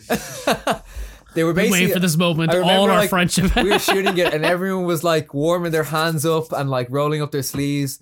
So like we took turns, like one person after another would like come and slap me. And I think at the end of it, it was like 6 or 7 hours of being slapped in the face. And what? Was that long? Industry. Yeah, it was that long. And it was funny because it was shot during COVID, like during like really strict like lockdowns. But like the fellas who I shot it with, they all had lived in the house together, so it was grand. But I remember everyone was drinking, and like everyone's like drinking and partying like during the whole shoot, except me. I was like stone cold sober. So like everyone was absolutely like fucked, and they were just coming up, and like it started off being like strength and shit as well. No, it started off like really light, like you know, like a couple of like little like taps, and then as soon as like a few cans deep, it was like, I can vision it this already. is for when we were 13 and you kicked me in the balls, bam. You know, like it was like straight away just like really aggressive slapping. And the funniest part about it was that one guy there, I won't name his name. He's featured. He's head of the fan club. He's featured in many things. We won't name his name. He actually had COVID the entire time. Oh no! And I hadn't had COVID at that point, but like he had COVID the whole time, and he was slapping me in the face the entire night, like over and over again, coughing on his hands, like slapping me in the face, drinking cans, spilling shit everywhere. And basically everyone at that shoot, I think there was like maybe like 7 or 8 of us, ended up getting COVID except me. I was the only one who didn't get COVID. So the patient zero. Yeah, patient zero. The entire like film shoot was like wiped out by that one guy. It was really funny. I've never had it either, weirdly enough. You've never had it, no. Wow. What? I know. I should definitely have got it. You've definitely had it. I've never had it. I swear to God. So actually, in terms of writing, how did Dog Days come about? Dog Days came about because during like, again, like a lot of these songs I'm going to reference the lockdown because they were written during that time period or just before that time period, and then I pieced them together properly. But during that lockdown I was doing nothing, like, and I didn't really know what I was going to do, so I was writing, like, just trying to write whenever I could. And I basically, me and my dad, because there's nothing else to do, like, we would sit together and we would watch like old movies that he had watched when he was like maybe like my age, and like when he moved, he's from like the country, and like he moved to Dublin when he was like 17. So we watched like a bunch of like old movies that like he had watched when he was a kid. So we watched like The Deer Hunter, and we watched like The Shining, we watched all those movies that would have been like classics when like mid-80s Dublin, stuff like that. Yeah. And then he said, have you ever seen like Dog Day Afternoon? And I was like, no, I've never seen Dog Day Afternoon. And he was like, oh, you should like see this movie. I'd only seen Al Pacino in like Heat. So like that was my only It's a good one to see him in. Yeah, so yeah. Not you see a bad Scent of a one. Woman? Or as my dad calls it, Scent of Your One. Yeah.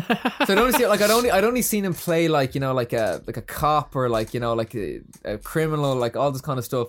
So I remember I watched that movie with him, and like seeing him play that role at that time period specifically, and how good the acting was. There's no music. Super progressive film. The only music is like Elton John, like Amarina, like in the intro. That's the only like music played throughout. So like seeing him like acting that, and the way it was shot, and like the theme of the whole thing was so inspiring for me, that I had this piece of music that I'd been like writing, and I didn't have any lyrics for it, and it was originally like a disco tune, and I like pieced together a few lyrics, and then after that movie I like wrote like a story that was like based on that like movie about that, and I just put it to that song, and it didn't work. So I then rewrote the song to be like a weird, I wanted to sound like I don't know, like skeletons playing jazz or something like that. So like I rewrote it to, I rewrote it to sound It's like weirdly Pacific. Yeah. It makes total It makes sense. total Yeah. sense. But that's what I mean. Like you say, you're just like, wait, what the fuck? I wanted to sound like that, so like I rewrote the parts, and I had done a demo of the song with like electronic drums, and I had that like written. It was much different to what the original, like the final version came out to, but I then was gonna go record. I played drums. I think the Slump had been released, so I'd played drums in the Slump and I'd recorded it, and I was then going to go play drums in the rest of the record as well. Even though I'm shit at drumming, like I was terrible, I don't know what I was thinking. So I was renting out the studio from a mate of mine, Fikr Kinder. Shout out Fikr Kinder. And he was going to give me like the studio for the day, and I was bringing like my own engineer to like mic up the drums, and I was going to play the drums for it. And then I went to the studio and he was there, like he gave us the keys, like, yeah, you can have it for the day. And he was like, who's playing drums? And I was like, oh, I'm going to play drums. And he was like, oh, like, like I can play drums for you if you want. Like if you don't know who Fikr Kinder is, he's probably one of the best drummers of all time. He played on Hosier's Take Me to Church. And like he's played on a lot of other things, but he owns like Avenue Road Studios. He gave me the keys to the studio and he said like, I can just sit in on a few drums if you want. I was like, yeah, like I played in the songs a couple of times. You'd like heard them before, like the demos. And he just went in there and like knocked everything out like first take. It was unbelievable. I remember just sitting there with Sean Corkin being like, this guy is unbelievable. So he ended up playing drums in the song, and then like, okay. I think that the drums on that song really made it because he's like a classically trained like jazz drummer and stuff like that, and he's played like so many different genres, so he was able to like slot in completely with that feel. So he was the skeleton playing jazz and that. Where did the video come from, actually? The video came from, I bought this suit. I bought this suit online, like an oversized suit, because I was obsessed with like It's the same one you sent the photo of me to, wasn't it? It was, yeah. I was cover obsessed photo. with Talking Heads, Stop Making Sense, and I had this whole idea where I wanted it to be like similar to Dog Day Afternoon, but like take like a modern twist in it. And I had this uniform as well, that I had this Garda uniform that I got in a charity shop in Strokestown. Where the fuck is Strokestown? Strokestown's in Roscommon. Okay. Had this old Garda uniform that I got in the charity shop in Strokestown. Like a full-on vintage uniform. I had like everything. Yeah, because it's a real uniform, isn't it? It's a real uniform. It's a real uniform. Yeah. You know, my brother's a guard. No way. And I asked him the logistics of that. He goes, nah, maybe not mention it. Well, we will say it was bought in a charity shop in Strokestown in 2021. Well, they're That's not all you wearing need it to know. anymore, so it's fine. Yeah, exactly. And then I said, It literally is vintage. So what?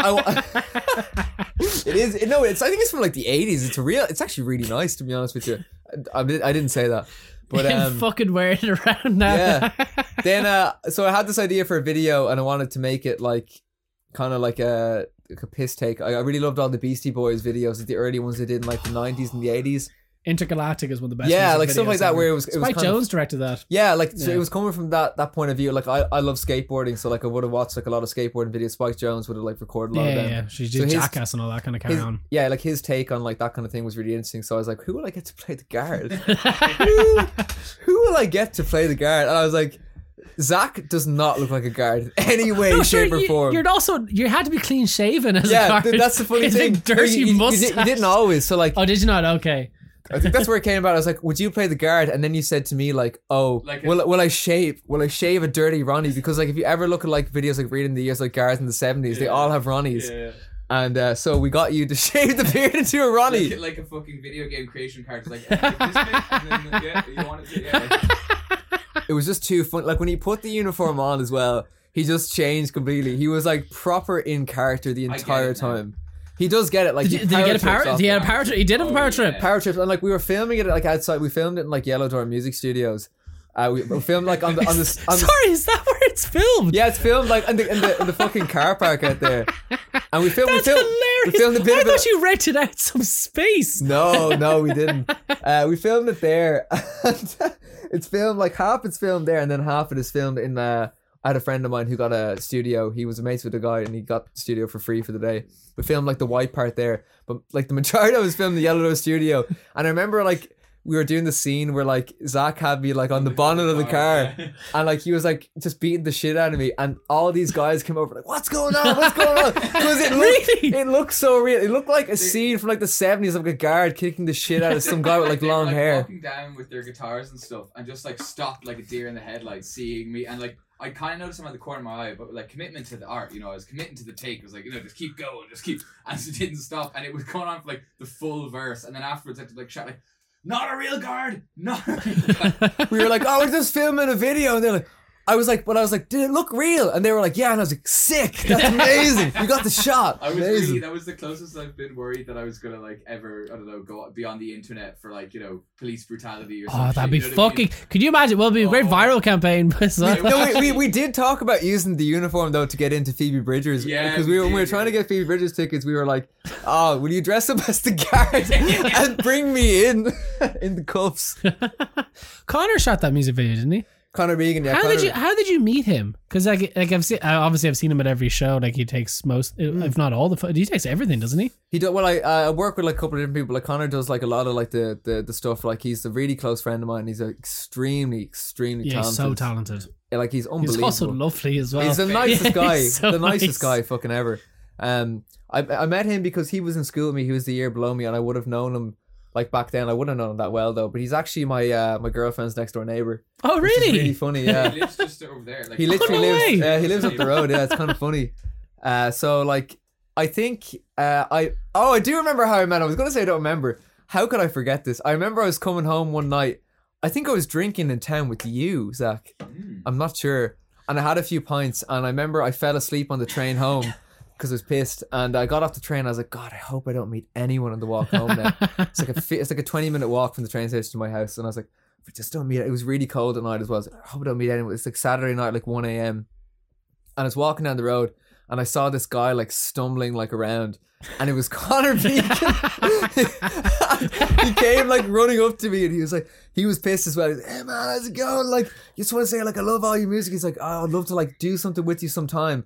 And like I was like, oh, I really just want to go home, but I was like, I don't want to be rude. So I was like, I'll just stay chatting with him for a moment. And like we stayed chatting for like I think 3 or 4 hours. Oh wow! Until like 4 a.m. I was like, we sat on like a little like fence together outside the train station. We're like talking about like art and like music and video, all this kind of stuff. And like we realized that we had so much stuff in common, and he was really interested in doing something different. He wanted to make like art. He had done like a lot of like commercial kind of promotional stuff, and he wanted to like make something like completely different where it was really just about making like art and not about like trying to like sell something or make something like really like it. And I was like, I'm in the same school as well. I want to make something that is just purely like interesting for other people. It's not like trying to sell anything to anyone like that. So we clicked on that level straight away, where it was more about making something that is just gonna last like a long time instead of just shoveling out any old shit. Like we could easily have done like any music video where it's like 4 dudes playing in like a fucking like warehouse, whatever. I'm sick and tired of those videos. Yeah, like they're really boring. Like you want to make something that is interesting for people. So straight away we like clicked, and he started coming to gigs, and he started taking like videos of the gigs and pictures of the gigs, and then we worked on like the Slump music video together. And then we did Dog Days, and we've done like some more stuff as well. So, but even like it's something as simple as like, because you're going on tour. There's a tour for when is the tour actually? The tour is on February 2nd, I think. But even like the side scrolling thing that he did, which isn't very simple, but just having the photos organized in that particular way, it's like those little things add a lot of more character to just the regular gig. Completely, yeah. That man is such a fucking dedicated like photographer. Oh my like, god, the little cis thing, he was running back and forth and fucking up this angle and that angle. Voices and staying in like the hotel, like we get back and it was like 2 or something, but like I think I was the last one to fall asleep, but I remember like he'd spend like an hour or two at like 3 a.m. just like editing photos. Really? He doesn't sleep. Like he goes to sleep at like I think like 4 or 5 a.m. Like he's always awake no matter what. Like he'll text you at like 4 a.m. but hey man, just wondering, like, do you want to do this like next week and like all this kind of stuff? Like, is he one of the lucky people that can function on 5 hours of sleep? Kinda, yeah. Like he can do anything. He can do anything all the time. Which is he's an amazing human. But like yeah, he's the kind of guy, like a lot of photographers. I haven't like worked with really any of them. Most people that I work with have been like amazing, like straight away. But like I know a lot of bands and stuff, they'll like work with a photographer and stuff, and they'll be like weeks trying to get the photos off them and stuff. Connor Began will send you the photos an hour after you finish the gig. What? Send you them that night. He's unbelievable. He's a machine. Like he's so quick at editing. He's an amazing Fuck guy. Me. Yeah, he's incredible. Oh my god, that's amazing. Well, so we're at the end of the part of the podcast now. Whether we have a second part, don't worry. But this is where you kind of promote what you're doing next, and then the next part is where I ask you questions that I would ask you if we were drunk in a pub. Oh, amazing. Yeah. Okay, cool. If I you're love cool this. with that. I'm cool, yeah. Actually, wait, I have one more question. We're going to wait till Zach comes in because Zach is facilitating it. But, actually, might as well ask one. He's not here, so I might as well ask the first one. Yeah, work away. I always forget what they are. Here's a question. What was the first and last album you ever bought? The first album, so if we're doing like, will we do physical records? Well, yeah. Well, like I always say, it's like physical form. Yeah, physical. Yeah, I'll okay. give like for CD or vinyl, whatever way you Yeah. want. The first record I bought, I think I was 16 at the time, and I went into that record shop in George's Arcade. I can't remember the name of it.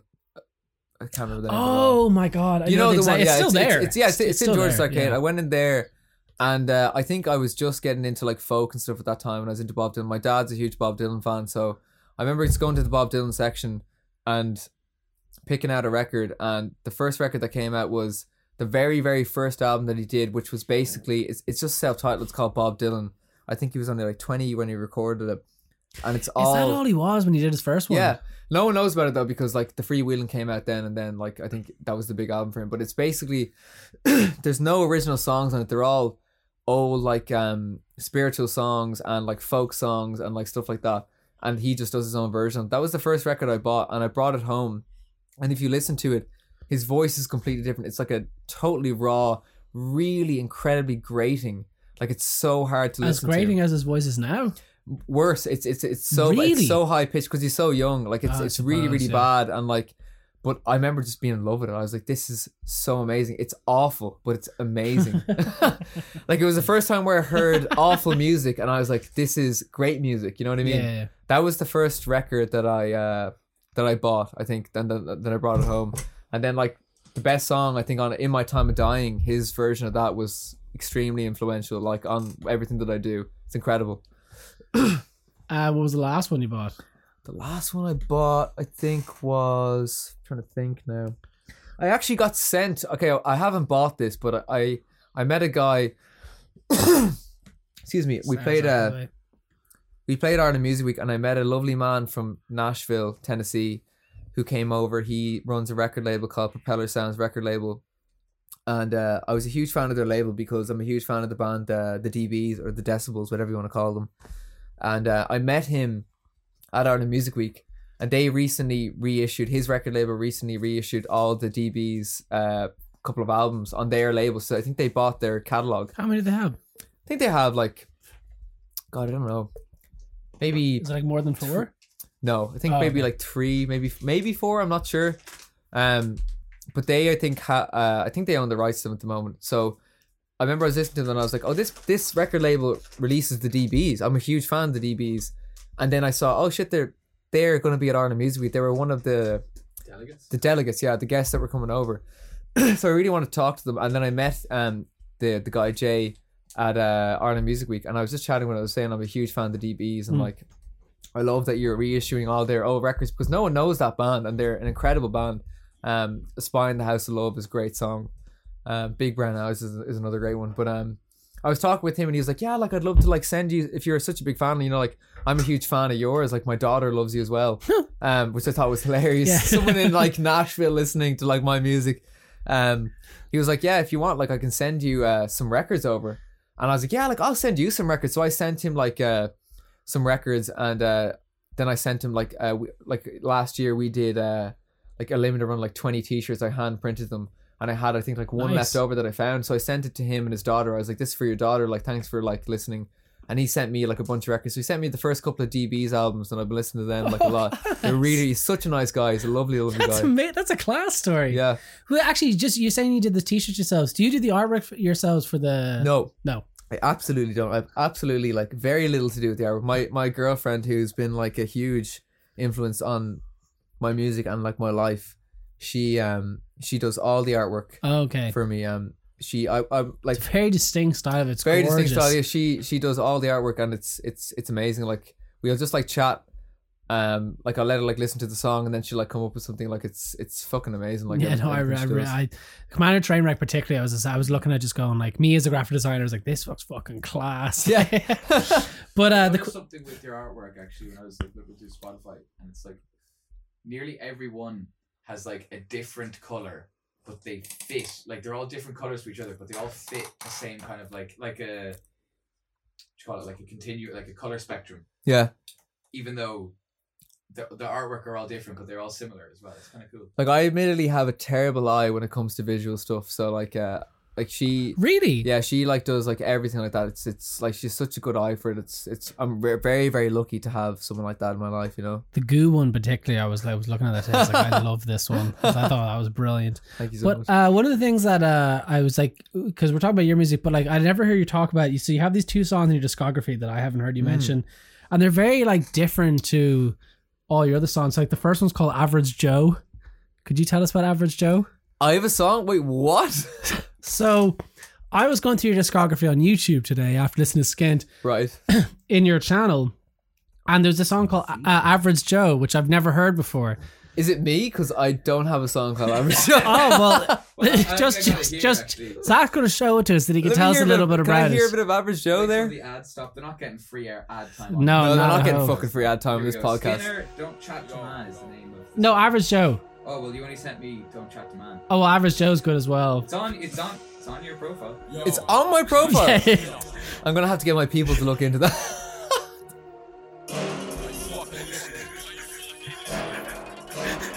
Oh, this is so me, man. Yeah, it was like different voice dialects, everything.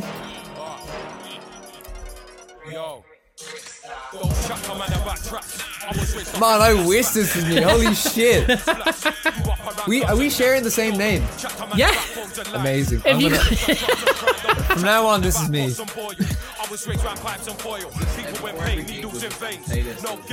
We need to put this as the intro song. I don't remember Aaron's voice being this deep. No, this is for the record straight. This is not me. I think it's just someone with a similar, or like it's the same name. But like Same name, but YouTube puts it into so because I was listening to a mixtape on it, and it was just like your song. Then that came on. I was like, "What the fuck is this?" Okay. Next question is: if you were to pick one change in the Irish scene, what would it be? If you asked me this a year ago, I would have said bands stop wearing really shit suits, because that was a thing for ages where like it was always like just like bands, you know, like 4 or 5 dudes like wearing like really bad suits trying to be like the same thing like over and over again. That would be the main thing. But I think now in the last year, I think a lot's changed. Like that, like I always hated that term post-punk. Like I love post-punk music, but I think that the way it was used in the media, particularly in Irish, like it was grabbed onto like a very few bands who were not post-punk at all in the slightest way. I completely agree with you, because I've listened to bands that get the post thing before, and it's just like it's just a collectivism term at this point. It is like it became a sensationalized media thing, like Britpop did and all that kind of stuff. And to me now, it's a dirty word. Like I never use the term post-punk. Yeah, it's ironic because I feel like post-punk has been used as a way of differentiating like rock bands from what was really popular like 10, 15 years ago, like Blink-182, or even like classic rock, or like what was that, The Darkness, or you know, not Nirvana so much, but you know, like classic Guns N' Roses is like rock, AC/DC's rock, so people don't want to say rock. So post-punk became this thing of like more intellectual rock or something. No, I think it became a thing where like no, I'm grand, thank you, Bar. Like post-punk in its like, you know, like fetus state when it first came about was very much so about like individuality and including things in punk music, if you want to call it that, like that weren't there. So like you look at like disco, a lot of reverb, a lot of weird kind of stuff like was included in it. The stuff that came out of Ireland in the last, you know, 5 or 6 years had none of that, in my opinion. Anyway, it's like the core. So I don't understand why it was called post-punk, because to me it was not post-punk at all. So, like going from that like time period, like I think now in the last like year or so, it's completely different now. Like there's a lot of bands coming out who are very original, extremely original, And it's not taking off like a lot of those bands like Joy Division and stuff like that like a lot of other people would have taken off. It's very, very original, and I'm actually a huge fan of what's coming out like at the moment. There's certain Irish bands that I can think of that are actually attributed. They're called post-punk, and you listen to it, and you just straight away you're just like, no, it's not. Like it's not at all. No, It's just rock, guys. Rock is. it's more post-rock, if anything, in my opinion. But anyway, then post-rock is like like Enemies or like and so I Watch It From Afar. Yeah, like, yeah. Have you ever listened to post-metal actually? No, You I've ever listened to never it? listened to post-metal. Post-metal's pretty good. Is it? That but sounds like something that I'd like. but a lot of it kind of goes into gent, which I'm not a fan of, which is like the 8-string guitars and stuff like. Yeah. But there's some really good stuff. I think like Russian Circles are considered post-metal, and they're like I've shown you them. They're an instrumental band. They're fucking amazing. The new album out this year actually, but they're very, very, very good. You guys ever listen to Postman Pat? Oh fuck I me, love Postman man. Pat, man. Yeah, man. Good That old guy Pat. was the shit. He is so good. So friendly. This black and white cat. I think like when you talk about like post-punk, what I didn't like about that period when like specifically like you talk about like NME and like Pitchfork and stuff, like taking like the Irish post-punk scene, like a lot of that music was like very macho and like like it's totally taking away from the point of what post-punk was supposed to be in the first place, which was like individuality and like like people who were like accepting of everyone. I find like the more aggressive side of it is not what I identify with in my in my own life or anything like that. And I found that like that's what it became. It's like a very stark, boring sound, straight away. Like it's not what it's about. But like the bands that were attributed to in Ireland, like we won't name any of them. We won't name them. But like you kind of knew it straight away as this kind of brooding almost, but it would lend more of itself to noise than post-punk. Yeah. Like it was kind of like, it was very strange. Oh, a new post-punk. It's just like, no, they're not.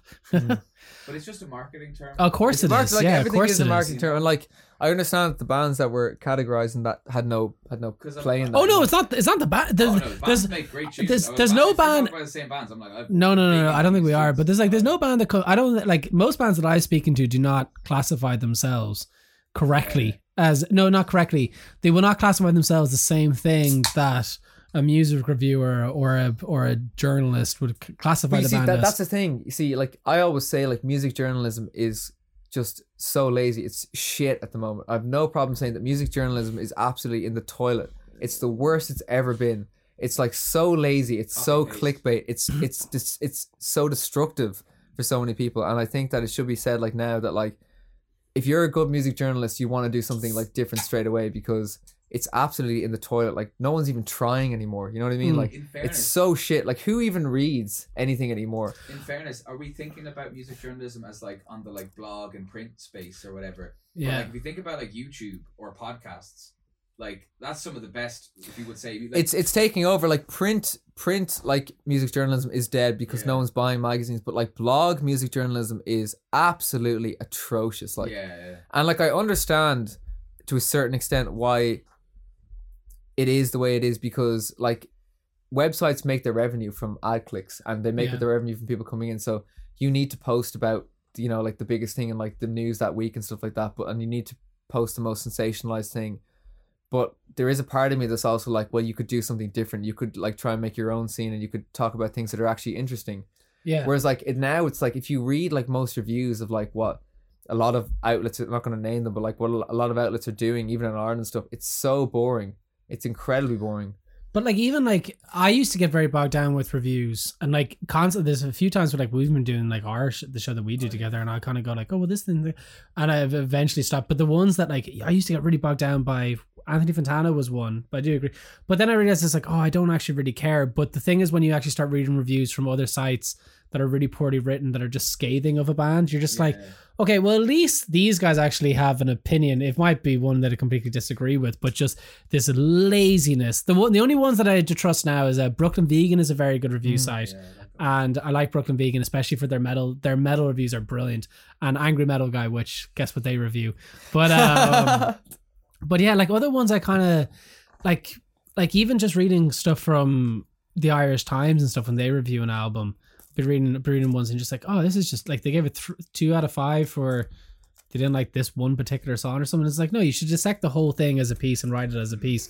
But then again, they might only have the characters of 100. But I'm rambling. But it is very difficult. Just kind of review-based journalism. Whereas, like, I think like there's a real boom of like people making videos. I watched some video of some guy had like earlier today, like 1,000 views talking about like hard bop jazz, like this video essay, and it was just so brilliantly put together. Great examples, great like way of dissecting the style of hard. Like, cause like I'm getting a little bit of jazz, you know. I went through a lot. You've been a jazzy boy for a bit. Yeah. But We got a trumpet there in the side of the room. There is a trumpet sitting here in the side of the room, people. Mic stand. Just It's hanging off a mic stand, and it's been used. Believe me. Oh yeah. Oh, there's definitely spit in them valves. But yeah, there's loads of great like people making content, let's say, about music now that like is probably better than like you'd get some things back in the day, some television things or some passionate like, you know, journalists or whatever. But if you think about the journalism as like people just making stuff that's not music but like discussing it or talking about it, there's loads of great, even podcasts. There's like that like Dissect podcast. Oh my god. Have you listened to it, Aaron? No, I haven't. Oh my god. The one on To Pimp That's a good. That's one you really like. It's like it Fireboy really was gets another into one. it in such a way that it's like reading a kind of like a thesis kind of thing, and it I mean, I love that album. And I had my own interpretation of what that album meant, but then you kind of listen to this and you're like, wow, I didn't even think that you could like analyze such things. Again, not that that's what you make music for, but in terms of like when you love an album and you hear someone point out these things, then you get even more like listens out of it. Another brilliant one was music. Was it Music Exploder? Song Exploder. Song Exploder. Yeah, Have you ever listened to that one? No, I'm so bad for podcasts. Get I'm these- on one right now. Well, they get basically what they'll do is they'll get an artist in. Like the one that I first listened to was Churches, and they were doing that. I know. I can't remember how it goes, but basically they had Churches on, and what they do is they get every member of Churches, or they just get one member and they'll break down the song bit by bit by bit, And the recording process. and the recording process, like every little aspect of it. See, I like that. Oh, like, you'll that's love. You'll actually- love. yeah. So like Trent Reznor was on it from Nine Inch Nails. Corey Taylor's one, even though Leanne Havas was on it. I'm not a big Slipknot fan, but even him breaking down, it was a song off. It was the album after the Grey Chapter, but he breaks down this song which they had a children's choir singing it and stuff. And it was just to hear the isolated vocal and then the isolated drum and stuff, and then you had at the end they play the full song basically. So they show you each isolated bit and they tell you exactly how they came about making it, and at the end you get to hear the whole song. It's a fucking unreal podcast. As opposed to like They can be older like 40 forms of minutes music long, like. journalism, Wow. As opposed to the older forms, that's much more like that has longevity, as in like people will still seek out like the Dissect podcasts or the Song Exploder stuff from years back, whereas like that's not really, I don't think, hasn't really been the case. Obviously there's been examples of great music documentaries and stuff, but Yeah. like, but in terms of, I don't know, it's like the people will seek, and there's so much of that good stuff coming out. But it is kind of like, it's one of those things like music reviewing I find kind of a weird one, because it's very hard to find like a site. Like as I said, I really like Brooklyn Vegan. I think Brooklyn Vegan is a very impartial reviewer thing. Yeah. But sometimes like I find like when I'm reading these reviews, and like obviously it's a review, it doesn't really matter on your personal intake of the music, but occasionally it kind of bothers me where they just hate on something for a very niche thing, and it's because they're subjective, and like Yeah. I think there's a lot of people looking like at like music in nowadays. I found that working in the shop, it was like, I remember when like Tyler the Creator's new album came out, and Tyler the Creator's new album came out, and there was like some kid in the shop buying Igor or something, and I asked the guys like, oh, like, do you listen to, I just make small talk with the customers or whatever sometimes. I was like, oh, did you listen to the new album? It was like out the night before, like literally like less than 10 hours ago. And he was like, instantly, this like 17-year-old Adrian was like, yeah, I think it's like, probably like in my top 5 Tyler the Creator, or like he's like instantly like sectioning it off, and, Yeah, like, yeah. like quantifying it. It's like, this has been out for so little, and like, again, it's nothing against like people do that, but it's like, it's a weird, like, why do we feel the need to like Categorize race categorize and stuff it? like that, yeah. Like I can never pick a favorite, like anything really. I mean, I have things that I love, but I'm like, if someone's like, what's your favorite album? I'm like, oh fuck, well, it's probably Adrian Lenker songs, but that's like, if I had to. if I had to, like, if I had one album for like a desert island, it's that one probably. But yeah, I don't know, people get like really like trying to categorize, like rate stuff, and I don't know, that aspect I think is really unhealthy. But then when you have like these like little video essay things, it's like people are only making that because they're passionate about it. Yeah. And in much the same way that someone is passionate and makes the art, these people have put the passion into creating this like essay about something. Yeah. I think that stuff is great. Completely, yeah. Like I think like one of the biggest problems I have with like journalism, like reviews and stuff like that, is that no one is taking risks on new bands anymore. Yeah. Like there's so many like really like fresh and like new bands. No one will touch them. It's the same with like it's the entire industry, really. Like, it's like record labels, publishers, promoters. Like no one goes near anything that's new. They're like this. They find something that works. Like this works. You do this, or that's like we don't do anything with you basically. Yeah. And like I think I can't speak for it, but like from what I've just read so far, like back in the day, there was a lot more risk taken in the music industry, mainly because there was more music and stuff as well. There was more money. There was more money, yeah. There was more money. There was way more money. But like it needs to go back to that route of like finding something new and like being the first person championing it. Yeah, completely. Yeah, everyone should listen to this. Yeah, totally. Like that's the way it should be. But people still do that. Like all of my friends, and I'm sure all your friends, like still do find things like, oh no, this is great. People should listen to this. It doesn't matter what, like who the band is or whatever. If someone connects with it, they want to like share it with people and make sure it's appreciated like, in the same way that you appreciate it. Yeah, like Charlie XCX is very unheard of. Yeah, like you get tired of reading about like the same bands over and over and over again, like every single time, and it just becomes really repetitive. And like it's not technically their fault because like they're not the ones who are writing the reviews about themselves, but like there should be more diversity in it, I think. Especially particularly with like new music, so people that are doing things that are new and stuff like that, they should get more of a spotlight on it straight away. But it's the same with like modern radio now. Sorry, I couldn't cross you there, Zach. But like you listen to this kind of band that sounds the exact same as something that's come beforehand, over and over and over again.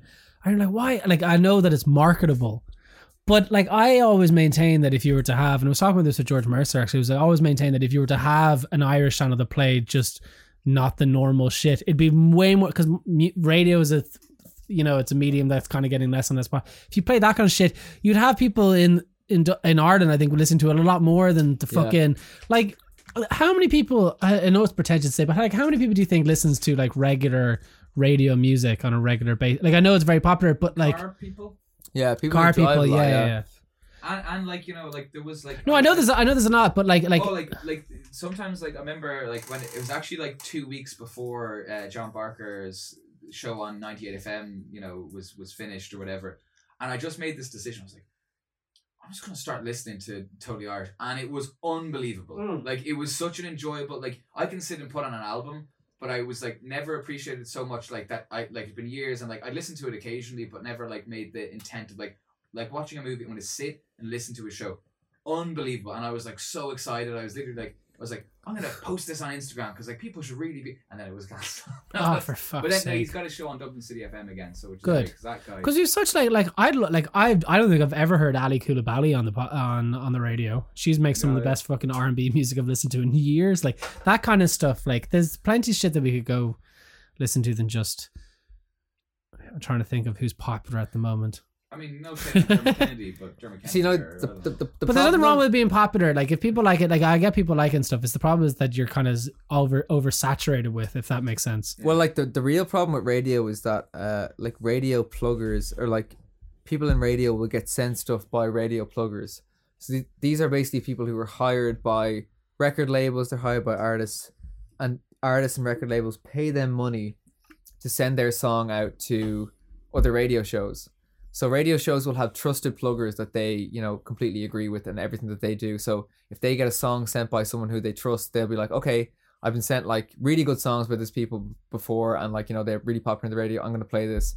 And this is the problem that you have. The more money that you pump into things, the more you get played.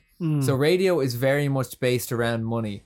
It's based around like money and advertising. So like if you have something that is popular on the radio, they're always going to play it straight away. They're never going to take risks on something that's new, and they're never going to play anything that's, I suppose, like venturing outside of that very set thing that they have. I think this is a very Irish specific conversation. I mean, I'm sure it's still relevant as is, but like Irish radio is so, there's only like a couple of like professional, like as in like profit making stations or like big stations, whereas in England there's so many of them, and like English radio I still think is like, again, I don't live there, I've never lived there, but like you still have those channels where it's like people just play, like yourself, like you get on like Mexico radio. Well, you look. Wait, what? If you take the state, so like our main broadcaster is state run, so like straight away you know that they're taking no chances on But anything. it's also saying You take away the state, If you take away the state, BBC. yeah. See, the BBC though is private though.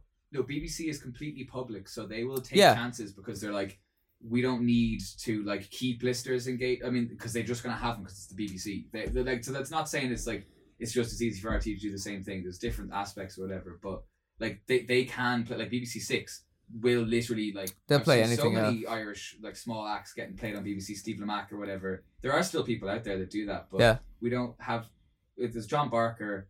There is a couple of people, but it doesn't get the same listenership, I think. No. Because there's not as many like actual FM frequencies in our cars as there would be if you're in England, and much more local radio. Like if you're in the northern part of England, you get all these like smaller stations, whereas like in Ireland, it's not quite the same. I actually listened to a good local radio. Now, it was an online radio station last night that Lily sent me, which is I just have it here before I forget.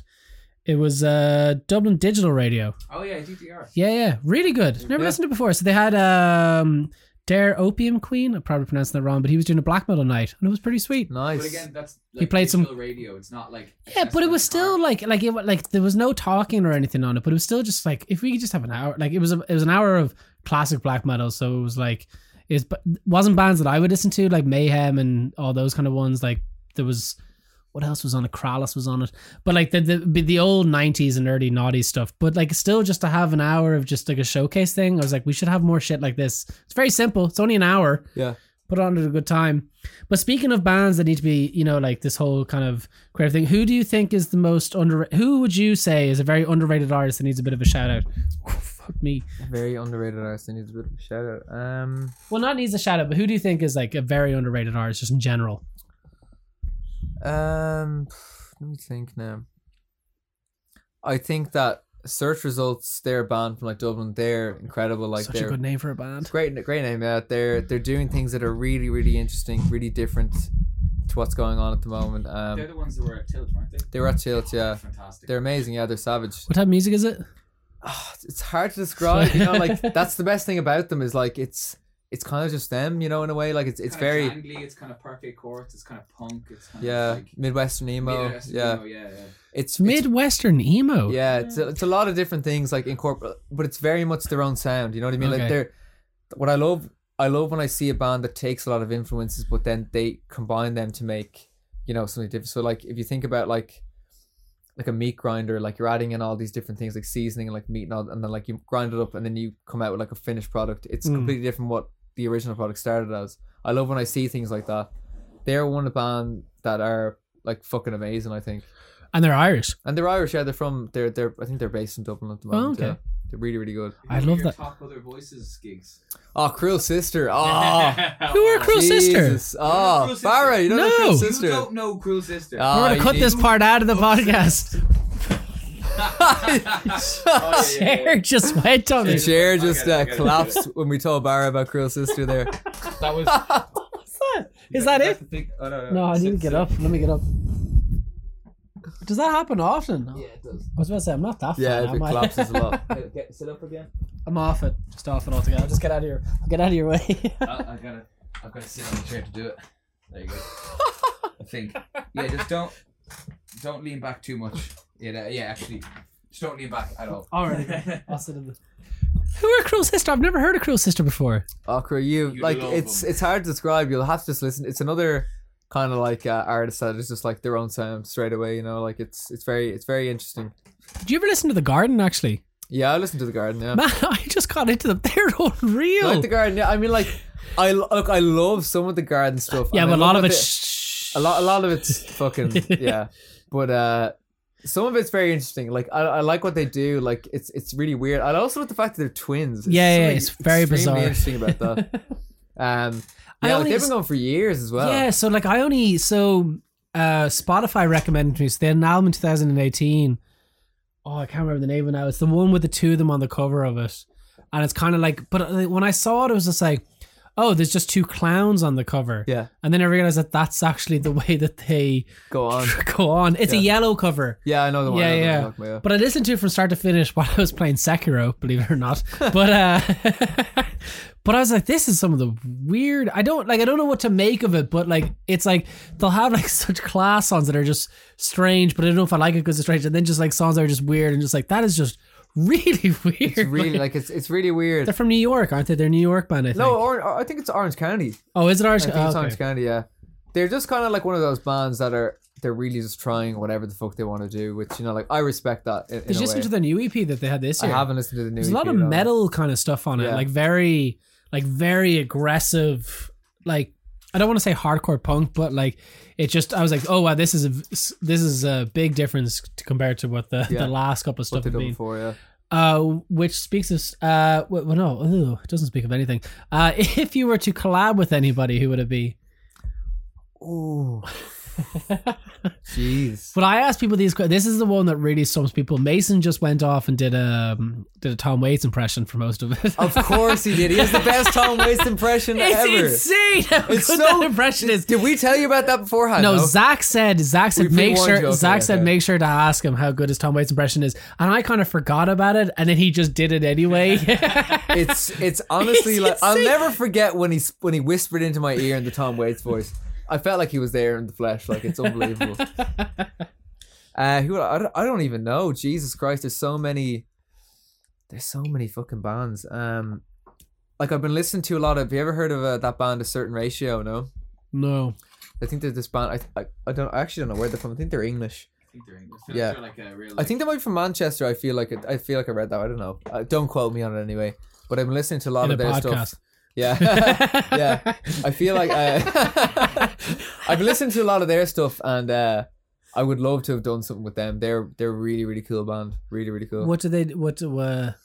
It's it's a bit of everything. Like it has definitely like a bit of like later on anyway a Manchester kind of sound where like you're Like talking Happy about, Mondays kind of Happy thing. Mondays, or, yeah. like but more gritty and stuff. But earlier stuff would have been very like punk, like punk kind of disco, like weird, like really really like weird stuff. They had synths and stuff. synths and stuff, and they used like a lot. They used like a lot of like chorus and flanger on the bass, a lot of slap bass Okay. with chorus and flanger, which I'm a big fan of. Yeah, just they had their own sound, which was really interesting and like really really good bops. It's funny seeing we were watching Nevermind the Buzzcocks with Happy Mondays, and my dad. Sean Ryder was on. Sean Ryder was on. Which your man? Who's the other guy that was in it? Bez. The guy that dances all the Bez, time. yeah, Bez, Bez, yeah. yeah. But my dad was watching it. I was like, "Oh my god, fucking Sean Ryder's on!" And Dad just goes, "Is he still alive?" I was like, "Yeah, he is." Have you seen 24-Hour Party People? No, the movie where Alan Partridge plays. What is that? You've never seen that? Oh, I've never even heard of it. What is this? It's a What is this? movie. It's a movie based on the Hacienda and like the Manchester scene in the 80s. So it like features like. Well, let me New say Or- Alan Partridge, by the way. It's not Alan Partridge. That's Sorry, the it's character, Steve Coogan. What I mean, he's Alan Partridge to me. I'm a huge Alan Partridge fan. Steve Coogan plays Tony. What's his name? I can't remember his name. Full Curtis? name. No, he was like a manager for a lot of those bands, and Alright. I think he owned the Hacienda. But you should definitely watch it. It's amazing. The Happy Mondays in it are incredible. Where are they actually like they depicted in it? Are they? No, I think it's actors playing them, but No, I know it's not them, but like Yeah, no. It's all about like Joy Division, New Order, Happy Mondays. Who Oh, else I is have in to it? see that. Stone Roses. Stone Roses, I think, are in it for a bit. Can't What's got remember the who else. Hacienda? Yeah, like that club in like Manchester, like back in Not the the day. pub No. off Capel Street. It was like the birthplace of like a lot of like Oh, like the no, I have to Manchester scene and watch that. stuff. You should definitely, really watch My it. dad was telling me because my sister watched Good Vibrations with him, and he would have known the lads in Good Vibrations when Stiff Little Fingers and Oh yeah. I was just like, what were they like? Yeah, like that whole scene, and he goes, like I could bop in a bit because he worked as a security guard around Queens, but he was like, there was this one guy that was there that was fucking terrifying. He was massive as well, and he had a glass eye. And I was like, he's not in the film. My dad goes, yeah, weirdly enough, he's not in the film, but yeah, he just was a very rough, and everybody knew him as just don't fuck with him. And if he didn't like you, he would drop his eye on your lap while you were drinking, or he'd drop it into drink and go, I've got my eye on you. That is Glass fucking eye into your hilarious. pint is such a fucking That's a power move right there. move, yeah. That's the ultimate power move right there. How can you top that? Fuck me. Ooh. Okay, so I think we're coming up to the end of it, man, to be Yeah, honest. that's cool. Yeah. Oh yeah. Second last question is favorite release of the year. Oof. I really loved the Junior Brother album, The Great Irish Famine. I haven't actually listened to it yet. I listened to that stoned in bed the day it came out, and it was truly amazing. Like he's honestly one of like the most like forward thinking songwriters. I think He's a brilliant songwriter. songwriter. Amazing, incredible. That was really a great album. I think this year. Trying to think what else came out. A lot of good music that I have. Oh man, I can never remember. Fucking. Yeah, that's the other thing I was gonna say. It's That's like the I was problem. gonna ask you, and I was just like, but it will spoil. See, he'd be great to ask because he fucking is like an encyclopedia. We're meant to be doing a fucking show on it next week or something. Yeah, I can't even remember what I had for breakfast this morning. Big Thief's album. Oh, Big T's album. Was that When you this? showed Oh, me that was this year. Yeah, Yeah, that was amazing. Yeah, incredible. because was it? Gateway drug into the world of Big That Thief. was Yeah. that was my introduction to Big Thief. Was that album actually? Yeah. That's what got me into Big. I hadn't actually listened to them beforehand, so I can't really say that I wouldn't have been into them. But that album was insane. It Flawless was album, amazing. pretty The way much, it was yeah. recorded, everything about it. When you told me like it was done all live, Yeah. Oh, that man. They only play live. like that is just like it's mind-boggling to get that sound live. You know, from like a studio engineer point of view, the technicality and the mic placement and everything must have been insane for that. It's like a lot of it, not like obviously they're all amazing instrumentalists, but they're not very flashy, which is like the thing that like I think, is that I love about them is like Buck Meek or whatever. He's an incredible guitar player. If you think Such a of him good name for using an his artist guitar as like well. a voice. Yeah. It's like he doesn't play like solos, but it's like even if He does serves play the solo, song, he serves the song, right? yeah. Like, he'll have a really dissonant thing that like in isolation sounds like it should be on a fucking no wave song. But because of the way he's kind of played it, the dynamics and stuff, it fits in totally. Or like, if you played it on a different instrument, though, it would sound like, why is this like abstract jazz coming in here or whatever? Like, and the drummer as well, he's very soft. Well, when he can be very soft, which again helps for the Yeah. live recording thing that he could just play at a volume where you could probably have a conversation while he's playing the drums. Can I ask what is like? I know what dissonant in terms of death metal means, but I don't know what it means in terms of jazz. Is it just kind of it's just not? I don't like. I actually don't because I'm not a big I know I just a music Well, nerd, like, but in, don't. in my personal opinion, like I don't think you can play wrong notes in jazz. Like what is it that I think it's like Herbie Hancock or Miles Davis says like there's no wrong notes if you play them with feeling. You know what I mean? Like, Okay. and I think that's actually true in like not just jazz. It's all forms of music because if you play something to like, I think it more suits a live environment maybe than a studio or anything like that. But if you play with like meaning and you play with purpose, then it doesn't matter what you play. Like it and as long as you're serving the song, it just fit really well. Okay. But I mean, if I was to describe what dissonance is in like a technical term, just sounds. But see, that's awful. what I meant because I know what dissonance death metal sounds. You've notes It's of a chord. You've notes of a chord. There's like generally minimum 3 notes in a chord, and then you have like a scale or like a key that the song belongs to. And a dissonant would either be like generally like an interval that just kind of sounds tense, sounds Right. wrong, doesn't sound. It's basically sounds wrong, and so but like you have to kind of use dissonance in such a way that like if you just play notes that are all wrong with the wrong feeling, sounds like shit. Yeah. Like, in jazz, they'll like use notes that are like slightly out and just bring it back down to a note that's within the chord or the key. Okay. If you think of it like if you're playing like a really nice song on, so like you have someone sitting there like on a piano and you have someone playing a really nice song, like I don't know, like the theme from the Deer Hunter or whatever, and then you just have some guy comes up to the piano and just slams his hand down like wherever he wants, like that would be like a classic like interpretation of what like dissonance is, a very extreme version, you know. Because I know when you say it's not a genre specific thing, like not a sound, you can't explain it like in terms of like notes and stuff. Dissonant death metal, there's a very particular sound to it.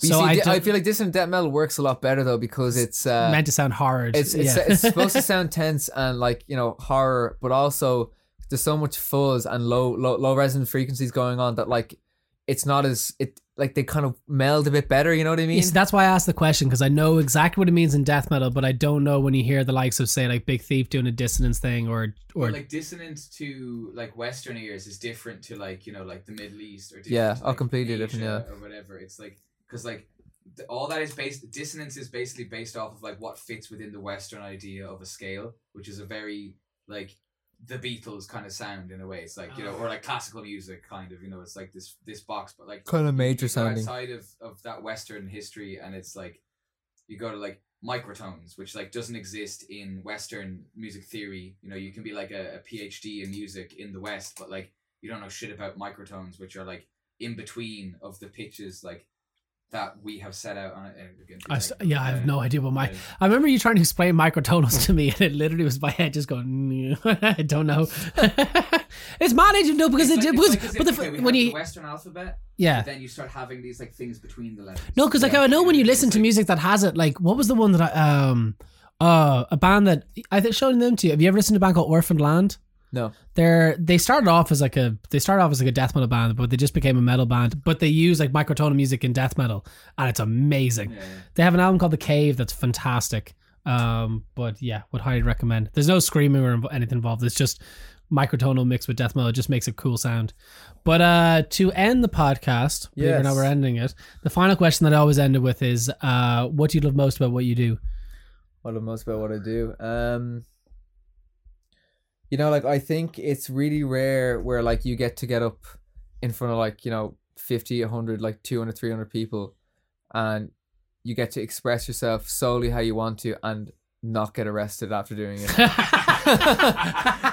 And I think that might be one of the best answers. I think that's probably the best thing about like what I do is that like it's a free reign to just be like exactly what you want to do, like in front of like a load of people, and you know, no one's judging you. In fact, they're sometimes, not all the time, they're vibing when they like it. You know, like how often can you say you do that in your life? You get to just be completely yourself in front of a bunch of random strangers. Like that's why I love performance so much. It's like if you get up there and you just get to be exactly what you want to be for that 30, 40 minutes, you know, whatever you want to call it. That's a fantastic answer. Well, I guess we'll leave it there. Also, before we go, obviously, if you fuck me, that's like the fourth time it's gone on. If you have anything to plug, you can work away right now. Of course, yeah, plug the shit out of it. We got a tour coming up in February. It starts the first week of February. You can get tickets online. Go to my Instagram if you want to find it. I've also got some, I can't say what I have coming out next year yet, but there's a lot of big things coming out next year as well. Possibly some traditional Irish. Possibly some trad Irish. Who knows? And I think, can we plug that? Sure. Yeah. We don't know if we're gonna plug it, but we'll be playing Whelan's Ones to Watch in January as well. We think. Don't quote us on it. They asked us to do it. Watch out for Whelan's Ones to Watch. Yeah, that's in January. Other than that though, consider February like to be the next kind of thing. But yeah. That's. I think that's it so far. Doing a lot of writing. Got any house parties? They want some music. I think we will play house parties. Like we actually will. We literally will show up and play a house party. We have enough gear to like fund a small record label. Yeah, but you need to give us like like possibly a month's notice so I can arrange it with work and everything. But we'll show up. We'll do it. Like we'll get the speakers. We'll get the amps. We'll do it. We'll do it. Yeah. Well, I guess we'll leave it there. Some gnarly punk shows. Thanks so much for coming on, man. No worries. Thank you for having me, Bar. No Thank problem. you very much. So that's the end of our episode for this week. I just want to give a quick thank you again to Aaron for being our guest. And like you said there, Skinner is going on tour in February. They'll be playing Galway, Dublin, Cork and Limerick. So you can get tickets over in his bio on Instagram. And if you just like that episode, please give the podcast a follow. It greatly helps us out. And I hope you have a lovely day, and thank you very much for listening.